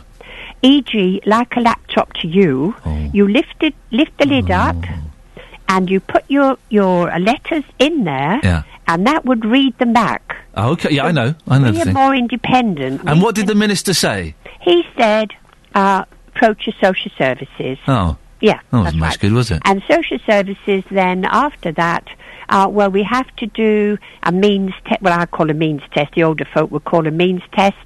And if you're above that level, you can't. And so they get a rough deal, I think. Joyce, what do you think? I don't know if you heard Sally there from Sight Concern, and talking about volunteers going around for an hour, a couple of hours a week, reading, making a cup of tea, doing crossword puzzles. Do you have anything like that? No, because I tried to be more independent, to be quite honest. I bought a push-along shopping trolley. No.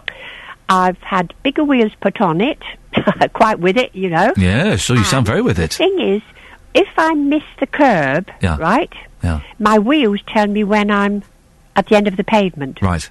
It's a great help. How bad is it? Can you see at all, or are you completely blind? Yes, I can see. Yeah. My vision is not short and long-sighted. It's bad vision at the back of the eye. I've had laser beams and retina trouble. Oh dear. So consequently, why can't visually impaired people try to help in that way? Yeah. It's okay giving helpers, but why can't they have them make independent? Yeah, I agree. I do have talking newspapers, which are excellent. Yep. On a cassette. And how important... Listen, Joyce, I don't want to blow my own trumpet, go on. partly because I haven't got one, but how important is my show to the blind community? Well, I'm ringing in all the time, aren't I? Yes. Excellent. So, in many ways... Without you, I couldn't... to be honest, it would be very boring, because watching telly all the time makes your eyes ache, your head ache, and the radio is a lifeline. And I please emphasise that you do a good thing. And the thing is, we want to know what's going on in the community. Joyce, as we're doing now. Very quickly, could you just... I don't want to put words in your mouth, but could you just say Iain Lee really helps blind people? Sorry? Could you just say Iain Lee really helps blind people? Well, he does. That's why I rang in, because that's the only way we can get communications through you. Joyce, you're a legend. Thank you very much for calling in. There you go, you see. That's your next trail. BBC Three Counties Radio, first for news. Catherine, I don't know if you heard, just before the news at the top of the hour there, a blind lady called in and said that I was very important... Well, no, hang on a minute. Sorry? You asked her to say that, didn't you? And then she said the radio is very important to her. Yes, I am the radio personified. Oh, right, OK. So I have helped members of the community who perhaps have got damaged vision. Just wondered what you'd achieved this morning, Catherine. What have I done? I've just thought a lot about horses. Wow. Says it all. Morning, dear listener. This is Iain Lee, BBC Three Counties Radio. I have it on good authority. It's flipping cold out there. Don't even bother. I tell you what, kids, I'm handing out an Iain Lee bunk off school pass. You're all allowed to bunk off school for the day. And if your parents or teachers get stroppy, just say, oh yeah, but the bloke on the radio said. And I work for the BBC, so that's official. There's nothing they can do to stop me. Coming up, in the last hour of the show. Families in Luton say they will go to court to fight plans to force them out of the homes they rent. They knew they were on a short-term tenancy, so do you have any sympathy for them at all? Well, I've got two of them in the studio. We'll be talking to them next. And also, remember we told you about the fire which started at a recycling plant in St Albans 2 months ago? Well, guess what? Yeah, it's still burning. In the next half an hour, we'll find out why it's taking so long to put out. And what meat would you draw the line at eating? Investigations are underway to try to find out how beef burgers on sale in supermarkets became contaminated with horse meat. But really, a meat's a meat, isn't it? You can go to facebook.com/BBC 3CR. You can send a text 81333, start your text 3CR, or you can give us a call. We've got a couple of lines free right now. 08459 455 555. BBC Three Counties Radio. Now, families in Luton say they'll go to court to fight plans to force them out of the homes they rent near Junction 11 of the M1. The properties were bought by the Highways Agency around 20 years ago, and it's planning to sell them. A notice to quit is due to be served on 30 houses. Well, in a minute, we're going to hear from Luton Borough Council's portfolio holder for housing, Labour councillor Tom Shaw, shortly. But first, in the studio, two of the residents affected. We've got Brian Fraser of Belper Road. Morning, Brian. Good morning. And we've got Carol Hover of Bradley Road. Good morning, Carol. Hiya. It's still cold out there, is it? It is very cold. OK, now, Brian, you did know that the houses might be sold at some stage, didn't you? When I first moved into my house, which was in 1996, we were told then it would be a rolling tenancy. There's years and years gone by when I've never signed a tenancy agreement. The last one I signed was in 2002, I believe. We were aware that the houses were owned by the Highways Agency, or the Ministry of Transport, as it was at the time, and at some point they may be required, or some land may be required for widening of the motorway. Some houses may well have had to be knocked down as well. But now that houses have become surplus to requirement, that's all that has happened, and there's people who have lived in houses for years and years. The government want to sell the houses for profit. Systematically over the years they've evicted people for no reasons, left houses lying empty for long periods of time, boarded up, vandalised. Now they're going to force 30 families out, put a massive burden on Luton Borough Council to rehouse these families, and that will only happen when the people are actually evicted. The day those people are evicted, that's when Luton Borough Council will step in to help, not before. Carol, how does this make you feel? Well, at the end of the day, I've been a Crown tenant with the Highway Agency for 19 years. And they bought my house back in 1995 for £64,000. I've paid on a level of £450 a month, say, for 18 years. That's £97,200. And the house is on the market for £150,000. Which obviously I can't afford to buy that. But at the end of the day, I've got 5 children, myself and my partner, and it's just not. Well, there's nowhere to go. You know, a lot of us, not just speaking for myself, but a lot of the other tenants I've been round to see, they're old. Some of them are old, so they've not got the money, the savings, to move on to another house to put down the deposit. If you get kicked out, what's going to happen? Well, this is it. Where are we going to go? When you ring the council, they say, we have no money, we have no more houses, we can't do anything. You know, you just... But the council it would be their responsibility to rehouse you, wouldn't it? But they would have to find somewhere. When we're on the street and we're given the keys back and we've got a 3-bedroom house on the street with 5 children. Right. You know, that's just... You can't take 19 years and then just issue somebody with 2 months to get out. It's just not right. It's just not right. Brian, what options have you got in this situation? First options are legal options. I was previously, the government tried to evict me 7 years ago, and they did obtain a possession order in Luton County Court. I had a solicitor at the time, and we managed to hire a barrister, and we went down the route of judicial review into the Crown tenancies, because Crown tenancies are very old. I think they were written over 300 years ago, and they're not applicable to modern day times. That's one route. Between me and Carol, we've spoken to most of the tenants, and most of the tenants are going to ignore the notice to quit and go to court, because we don't have any choice in that respect. You know, the council aren't going to help us until we're actually homeless on the street. They will only help us under the Homeless Persons Act. So we don't have any choice in that respect. How would you fund that? Because that's going to be expensive going to court, isn't it? It will be expensive.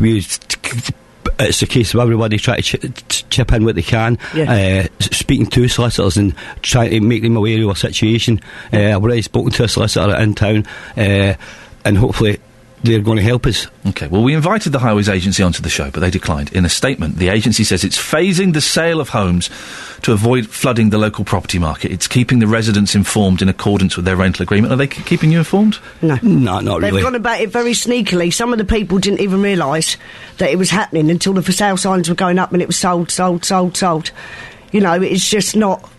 It's just not right. OK, we can talk to Luton Borough Council's portfolio holder for housing, Councillor Tom Shaw. Morning, Tom. Tom, are you there? Where's Tom? Tom, are you there? He's disappeared. We'll try and get Tom back. So this must be really stressful for you, Carrie. You say you've got 5 kids. Yes. How is it affecting you? Well, it's going to uproot the whole house. It's going to have to move wherever we get moved to. The children in and out of schools. You know, the community that's come around that area now is, you know, everybody after all these years. Everybody knows your children, you know other people. But it's not just me. You see, there's all the other tenants. There might be one person in that property. There might be an old person in another property. You know, and the thing is, people haven't got the money to put down on a deposit to move. You see, it's going to cost a lot of money to upfront your 2.5 months on your next property.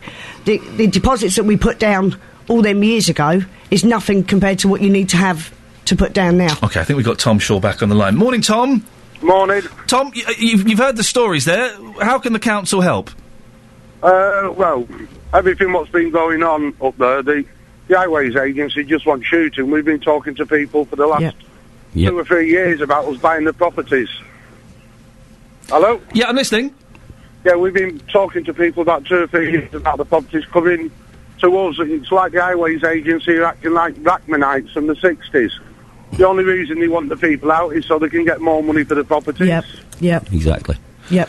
But let me play devil's advocate for a second, Tom. Why should they act as a charitable organisation? They need to make their money back, don't they?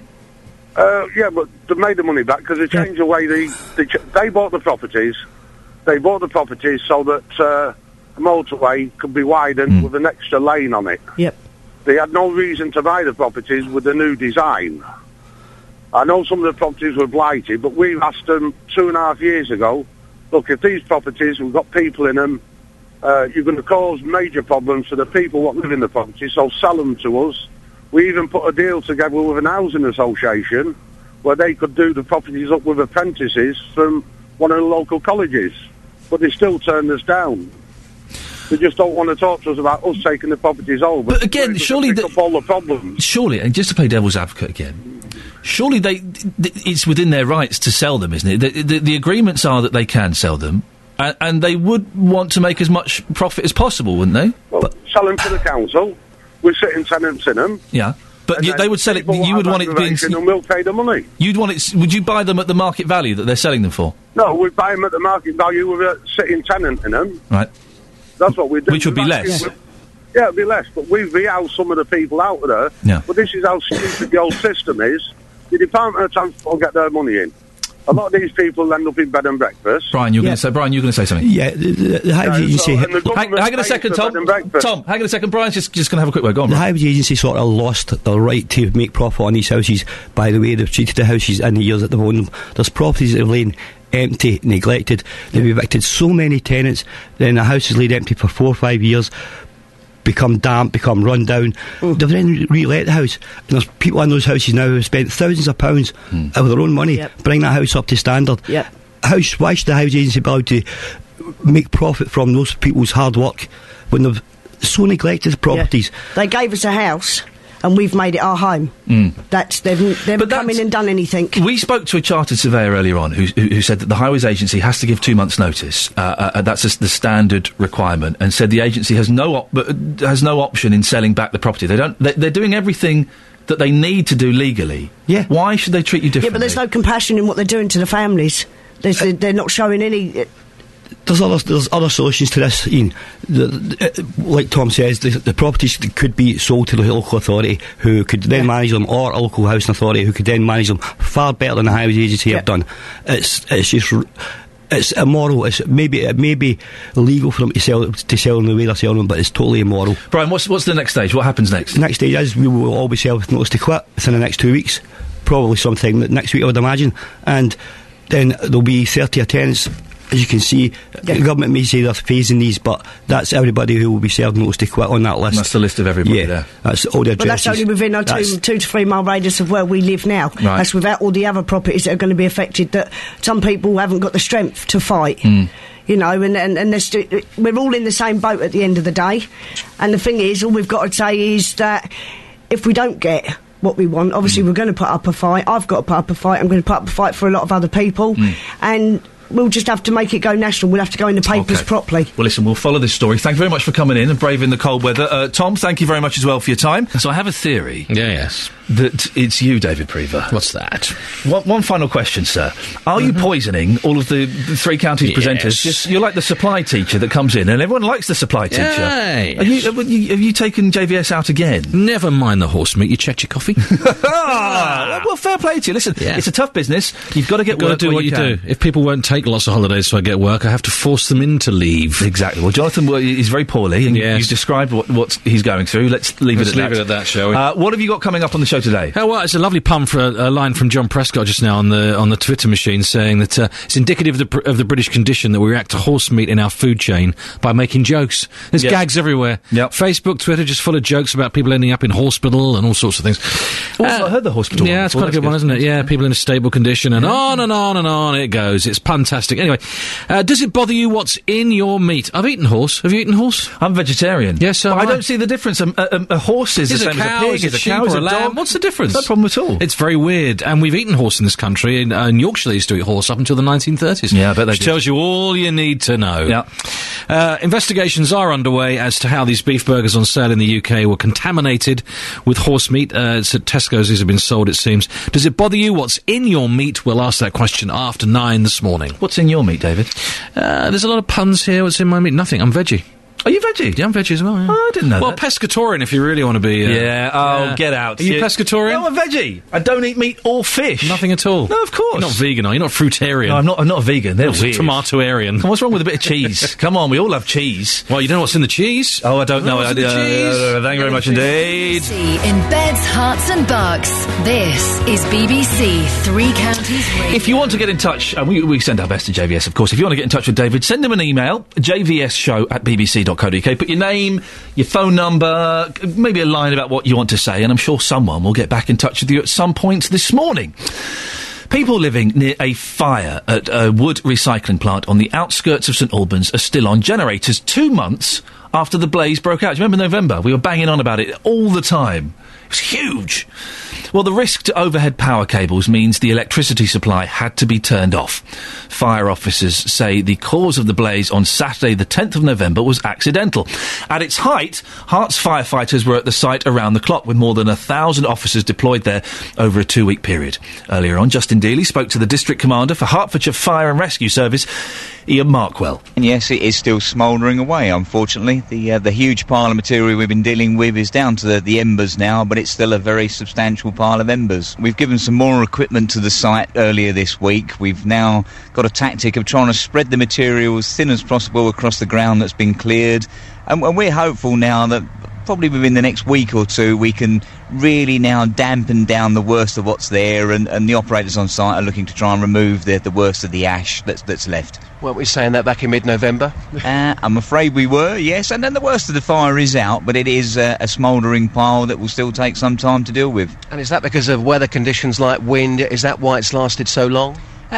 Partly that, but it's mainly it's a huge pile of burning material. I think as we discussed back in November and December, a large pile of wood like this does take some time to burn down and then eventually for us to finish off. Well, Justin Dealey also spoke to local resident Marlene Pincott. We've had this complaint about this place for so many years, and they've done absolutely nothing about it. They keep taking him to court and fining him, and he keeps on carrying on doing the same thing. So I think it's about time they pulled their finger out and actually did something to the company that keep flouting the rules that they make on him. You and other residents said this was an accident waiting to happen. For those that don't know the area, you're you're quite isolated. It's just your house which is opposite this. You're very, very close to it. Your home is on the market. I presume you've had no takers whatsoever.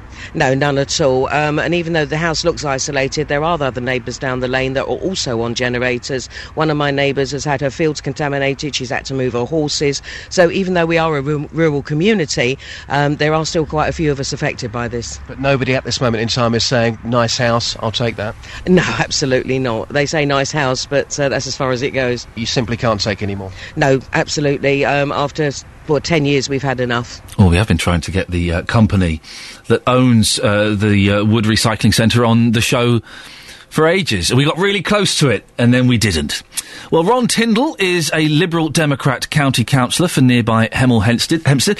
Ron, how concerned are you about this?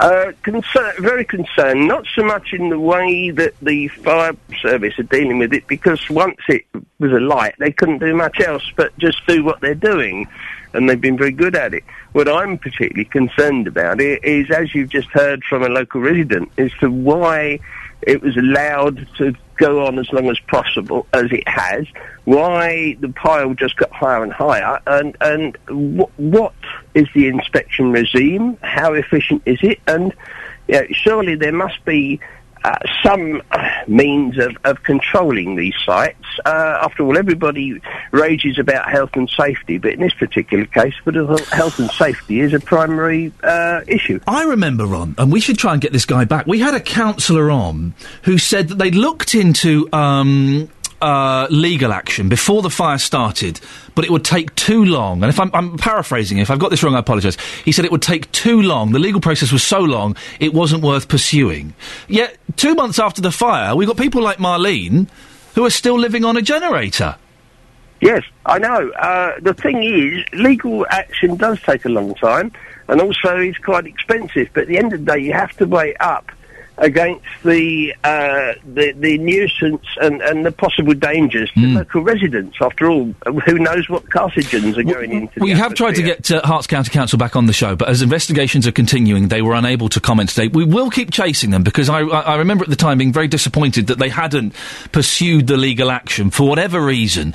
Are you shocked that this actually happened in the first place, Ron? I think it was an accident waiting to happen, because, after all, I think most intelligent people know about spontaneous combustion. Hay-ricks go up if they're in certain circumstances. As that wood pile got higher, obviously generates heat, and therefore one would have thought that unless the pile was controlled, it could have been predicted, I would have thought. Do you think it could happen again?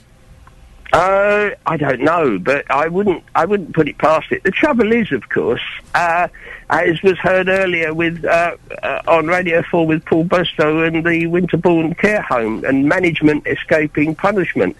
Unfortunately, it's the workers who get caught every time. Management seems to get away with it, and then, lo and behold, they start up another company somewhere else. OK, well, listen, we have to leave there, because you've mentioned a story that I have very little knowledge of, and we have to tread carefully in all of these things. I'm not quite sure why we went off on a tangent there. Ron Tyndall, Liberal Democrat County Councillor for nearby Hemel Hempstead. Across beds, hearts and bucks, this is Iain Lee on BBC Three Counties Radio. We're talking about the rented homes earlier on, that families in Luton say they're going to go to court to fight plans to force them out of the homes they rent near Junction 11 of the M1. They're owned by the Highways Agency. They were bought about 20 years ago. Some of these families have lived in them for 20 years, and they're being booted out, basically. Rachel from Bedfordshire is on the line. Good morning, Rachel. Good morning. Hello. Do you have any sympathy for these residents? Their families being kicked out of their homes. Well, to be honest with you, no. I mean, I work in housing at the moment, and I don't have any sympathy. And the reason for because when they moved into their property, they would have been, they would have signed an agreement, and they would have been told that in the near future, that there would have been plans that would have been made, in respect of the M1 and so forth. They would have been told this in the beginning when they signed up to their tenancy agreements and so forth, that there may be a possible chance that they would have to move on. So that's the reason, I believe, why a notice to quit has been served. They would have been fully informed of everything along the way. But some of those people, Rachel, we heard from Carol, who's got 5 kids, and she's lived there for 19 years, and she spent thousands making that house her home. Yeah. I mean, at the moment, I don't know what kind of tenancy agreement that they had signed, whether it was an assured short hold, an assured tenancy, a licence, but they would have been informed. I mean, that's the main thing. It's like with any contract that you sign and that you're fully informed of, you can't go back and say, well, actually, I've changed my mind, I want to stay here. And I can understand they've been there for a very, very long time. If they knew what was going on and what may potentially have happened in the future, they should have made other plans to actually move on elsewhere, get on the housing register, state what is happening, and obviously, take it from there. We spoke to a councillor who was disappointed that the Highways Agency would not sell the properties to the council at mates rates, at below market value. Should the Highways Agency sell them below market value to the council? I mean, yes, but I believe that the council are not able to take them because they don't have a budget for taking on those properties, and that they're well within their right. I mean, if the Highways Agency want to sell on those properties and they want to, expand, then why not? Why can't they do that? Why do they have people who are fighting something that they would have been informed of in the first place? I personally don't understand it, and I work with tenants all the time, and sometimes what I see is a lot of people who want more than is expected. I understand it's their home. I understand that a lot of people have lived there for many, many years, but they would have been and should have been, and I believe have been informed of everything that would have been going on throughout the years and the period of time in their property. So why has it come as a surprise now that the Highways Agency are taking back those properties, to obviously expand the motorway? They would have been informed of that. It's for them to get in contact with their council, let them know what's going on, and obviously, to be on the choice-based waiting list and to bid for properties accordingly, and a property where they're able to get a tenancy, to have a tenancy, whether it's secure, whether it's, an assured tenancy, where they can live in the property for as long as possible. Rachel, we have to end it there. Thank you very much. Well, Rachel has no sympathy at all for the tenants in Luton by the M1, Junction 11. She says they would have known all about it. They would have known that it was never going to be a permanent thing. Is she right? Or is she being a bit harsh? On FM, AM and online. BBC Three Counties Radio. Morning, Iain Lee, BBC Three Counties Radio. I know it's slightly out of our region, but there are pictures on the internet of a helicopter crash in London, and it's quite a shocking thing. But yes, it's not in the Three Counties, but it's happening, and we'll have a look at that later on. Coming up in the last 30 minutes of the show before David Prever. Horse meat in your sausages and your burgers in Tesco and Lidl and indeed others. Are you that shocked by it? Where would you draw the line? 08459 455 555. Tony's from Milton Keynes. Tony, are you shocked about horse meat and burgers? Yeah, absolutely. Why? Because the meat that's the horses that are used in this country for domestic purposes, for riding and things, are treated with wormers. That once the horse has been treated with wormers, make the horse meat unfit for human consumption. Why? What would the wormers do if I ate them? Well, it's the chemicals in there. I don't believe it's an immediate effect, but it's an accumulative effect. So if you ate horse meat on a regular basis with wormers in, then obviously, but the fact that it's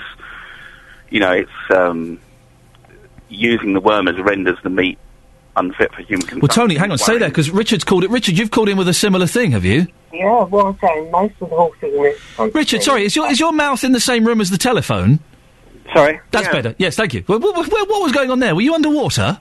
Almost. Okay, go on. I'm in my bathroom. Oh, I'm glad you added the word room to the word bath. Okay, so you've got a similar point to Tony, have you? Yeah, what happens, as all horses are pets in this country...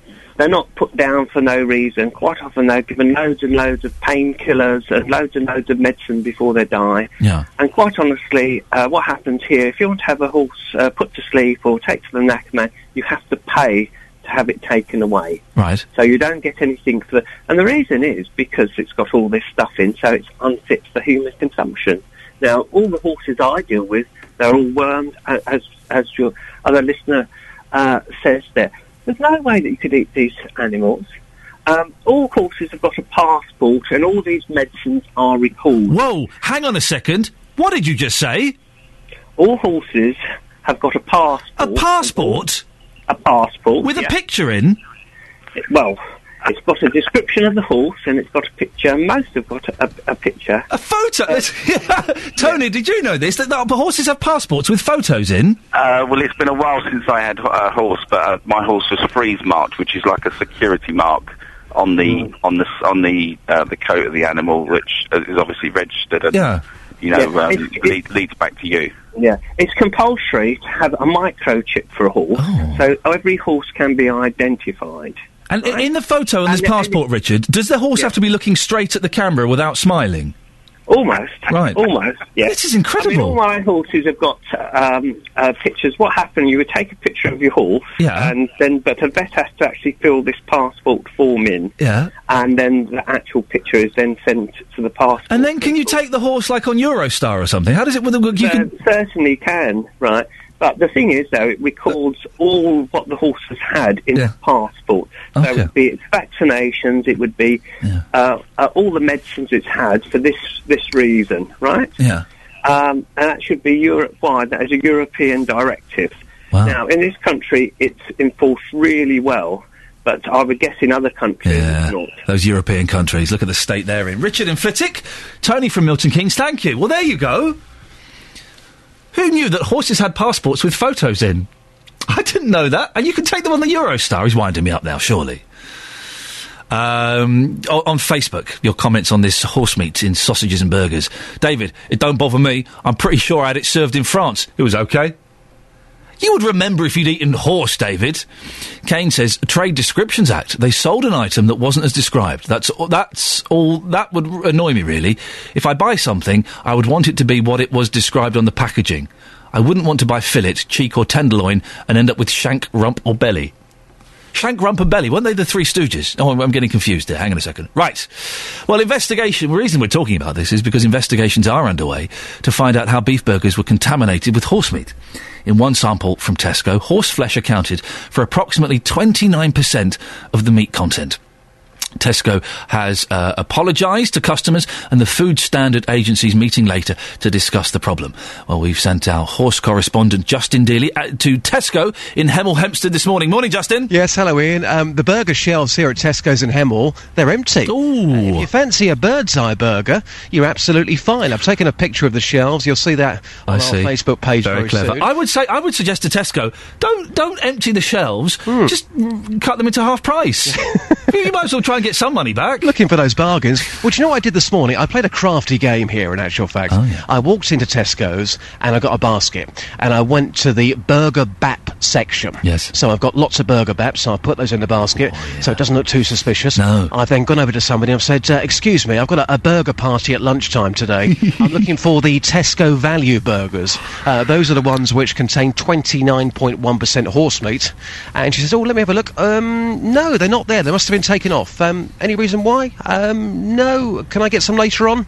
No, sorry, sir. And that was the end of that. I thought, well, why are you not telling me that? So isn't it funny? You're having a burger party at lunchtime. I'm having a bat party at lunchtime. We're okay then. Yeah. But I went back 10 minutes later and I posed the same question to somebody else and they said, sorry, sir, they've been taken off. You may have heard about it in the national press. They do contain horse meat. So for the time being, we will not be selling those. Lots of reaction coming in. You'll hear some of that from earlier, but joining me live here in our radio car is Jenny. Jenny, you've just come out of Tesco's there. This story this morning, it does surprise you. You make your own burgers. Is that because you don't trust what's in a supermarket burger? Yes, basically. You can't really tell what's on the list at the back, and some of those things on the back you've never heard of. But I've always made my own because it's actually cheaper. But horse meat is still meat. Is there anything wrong with eating horse meat? Yes, they've been our pets in the past. I'm not going to eat a pet. So that will make you feel quite ill? Yes. Okay. Yeah. And a last word on pet passports. Ian was talking there about horses having passports. The horses that you own, did they have a passport, yes or no? No, they didn't. No. Just imagine the photograph. I've just been told, Justin, that cows have passports too. Sheep don't. Oh, that's interesting. Interesting stuff.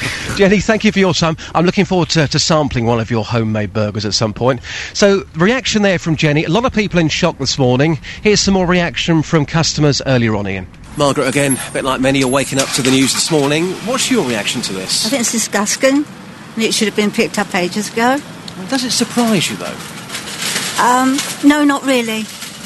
Not really, because you don't know what's in some of these burgers, so...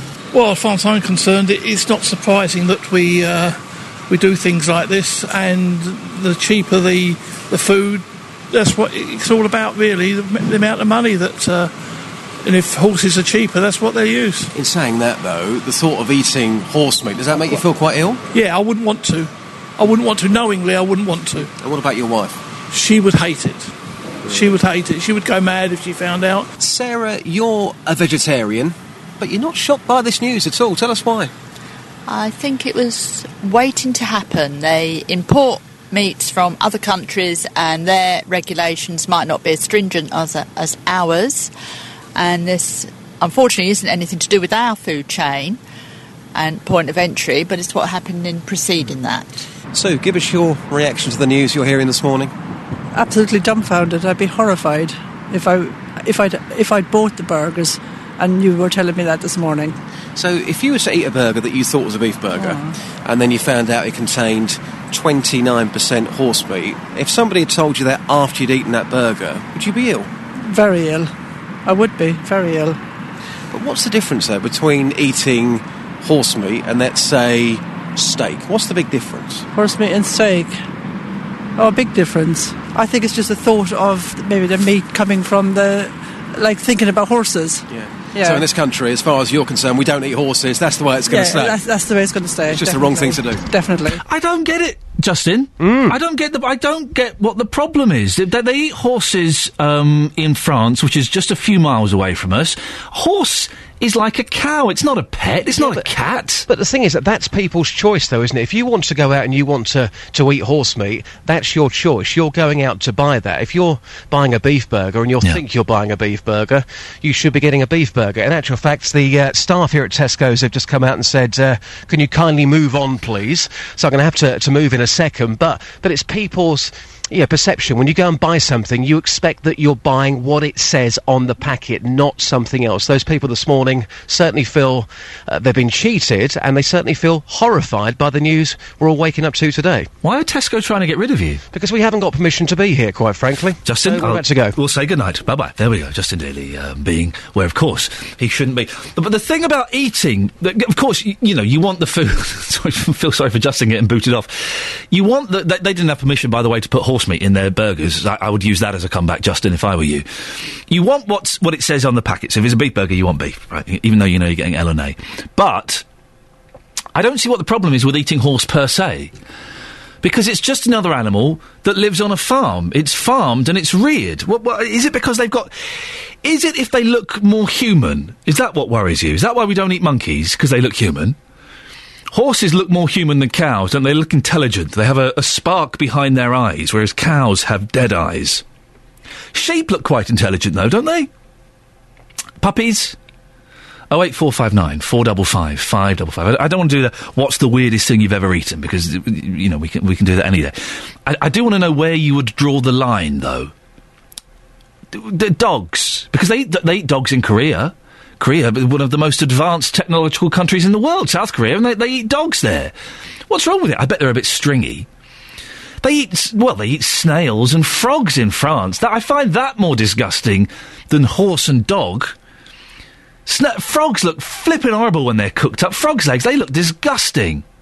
Those little baby octopuses you get in I remember a friend of mine had a salad. It had little baby octopuses in, or squids or something. Why would you eat that rubbish?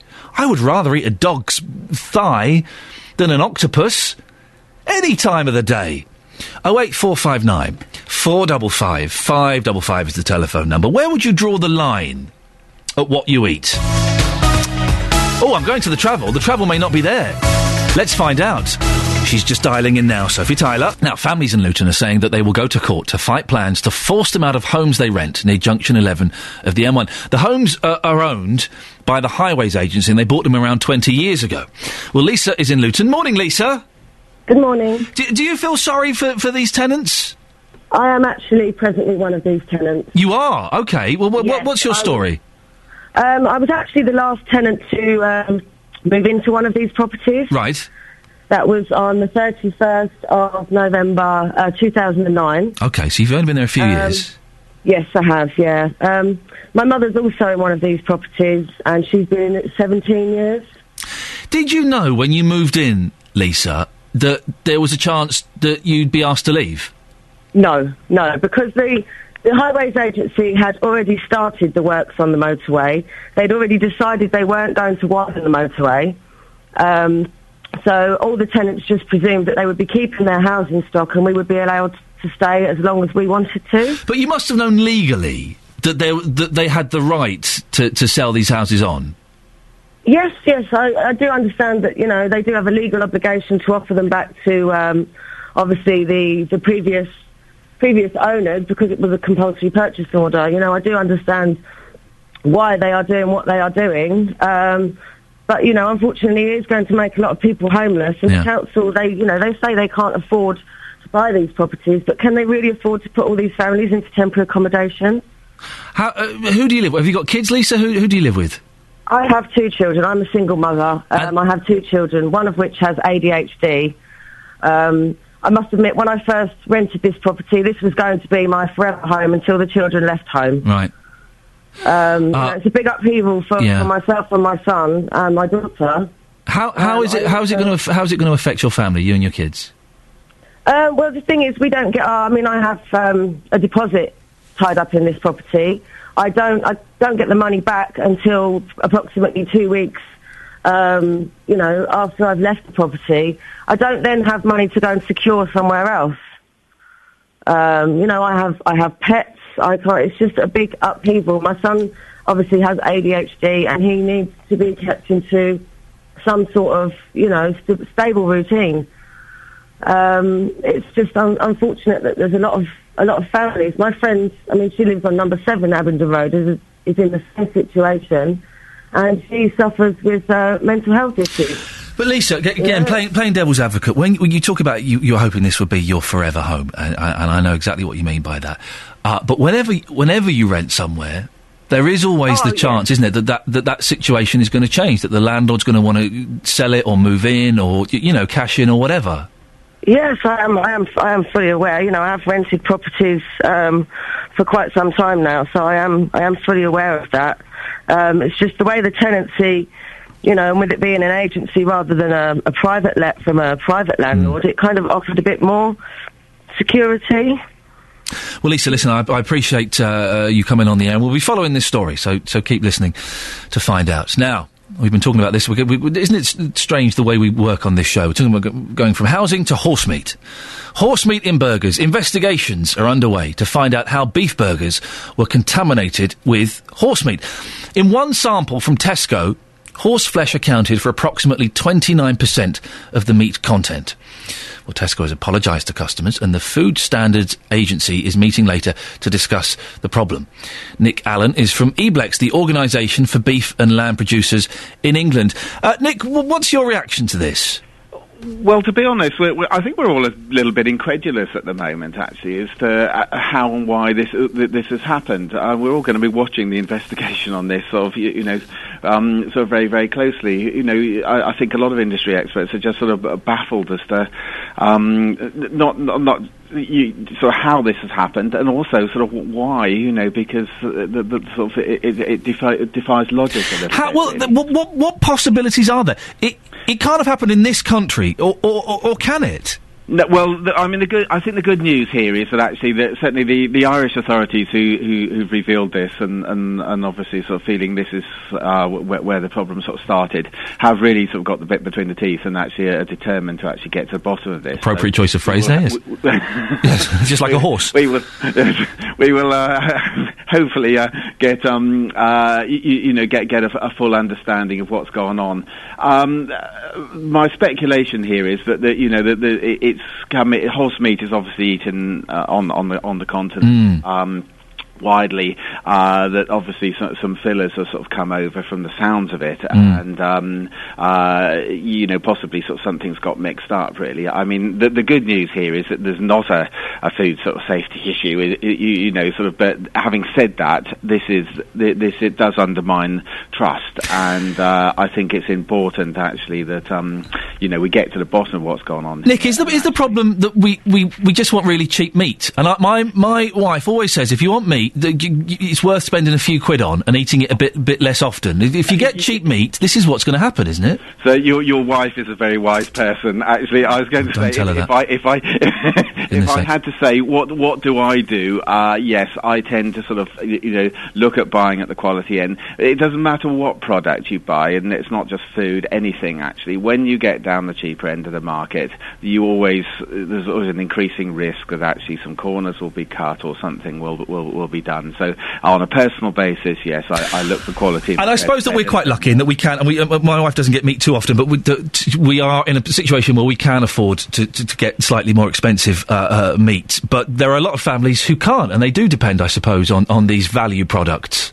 That's right, and that's why it's important that actually we get to the bottom of this and actually sort of make sure that sort of people can sort of trust what it says. I mean, as an aside, what I also do on a personal basis, I do tend to look for a mark, something like the sort of the red tractor mark or the quality standard mark, that actually what that tells me is that actually that company has been prepared to let someone independent from outside come in and actually look at their processes and look at it. You can never overcome someone doing something illegal or someone making a mistake, but a company that's prepared to actually put a mark on there that says we've had someone in from outside, an independent auditor, come and look at this.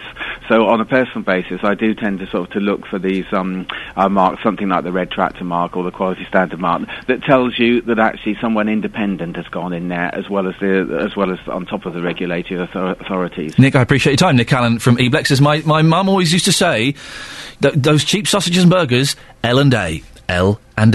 Across beds, hearts and bucks, this is Iain Lee on BBC Three Counties Radio. Well, one thing I've learnt this morning, and I'm surprised to learn this, is that horses have passports. Jan, is this true? Yes, it is true. How do you know about this, and why do they have them? Okay, it's actually supposed to be a legal requirement that horses have passports now, and it's more to do with the transportation of them. And also there's a section in the back of the passport that the horse owner can sign to keep them out of the food chain. Oh, okay, right. So it's like in my driving licence, I can tick a box saying yes, I'm happy to be a kidney donor or something if I die in a car crash. You can tick a box in a horse's passport saying don't eat my horse. Yes, I mean mainly it's because, like one of your previous callers said, we give them wormers and we give them injections to protect them against flu and tetanus and what have you. And once these drugs have been through the system, they can contaminate the meat, and so we need to keep them out of the food chain for that reason. Okay, a couple of questions. Is a horse allowed to go on the Eurostar? I'm sure it is, because they do go all over the world. Horses. Really? They do, don't they? Yeah. Imagine a horse on the Eurostar. That would be wicked. It would take up so many seats. Would you ever eat a horse, Jan? I have, yes. What was it like? It's really tasty, actually. I mean, a lot of people will cringe. I've got horses. I love horses. Wow. But I actually eat it when I go to Switzerland. That's like me eating a child. No, it's not the same. Is it not the same? You don't consider your horses to be, kind of like your family members? No, I might look like a horse, but I'm not a horse. I'm sure you look wonderful, Jan. So you've got horses, but when you go to Switzerland, you're more than happy to tuck into a nice bit of horse steak or a horsey sausage. Not a sausage, because you just never know what else is in it. Yeah. But a nice steak, yes, I have been known to do. Ostrich? I've eaten ostrich. Yeah. Crocodile? No. Would you eat a dog? No, probably not. Why? Well, it's all down to choice, isn't it? Of course it is. I'm not. Supposing there's a puppy farm, right? And the puppy is just like a lamb. It's a baby dog. Well, lamb's a baby sheep. But these puppies have been well looked after, well fed, and they were so succulent on the barbecue. Would you not have a puppy thigh? Probably not. Now, but then again, if I went to a country where they served it regularly on their menu, I might be tempted to try it just because it's a cultural thing. Yeah. Find out what it's all about. Jan, listen, I appreciate that. That's Jan filling us in on horse passports, and I've been tweeted by Matt Allwright, yes, he, who says that you can get... that cows have to have passports, and sheep don't. Well, there we go. We've learnt something, haven't we? I think we've learnt something. I don't know how useful it's going to be to anybody, but it's certainly things that we didn't know before, so that's learning. Well done, us. High five, team. Thank you very much, Sophie. Well, we made it, didn't we? Just about. I'm back tomorrow at 6 o'clock, nice and early. Jonathan's off, so filling in for him is David Prever. I'm sure he'll be very entertaining. Until tomorrow, ta-ta. Getting beds, hearts and bugs talking. This is BBC Three Counties Radio. Thank you, Iain. Good morning. We'll do our best over the next 3 hours.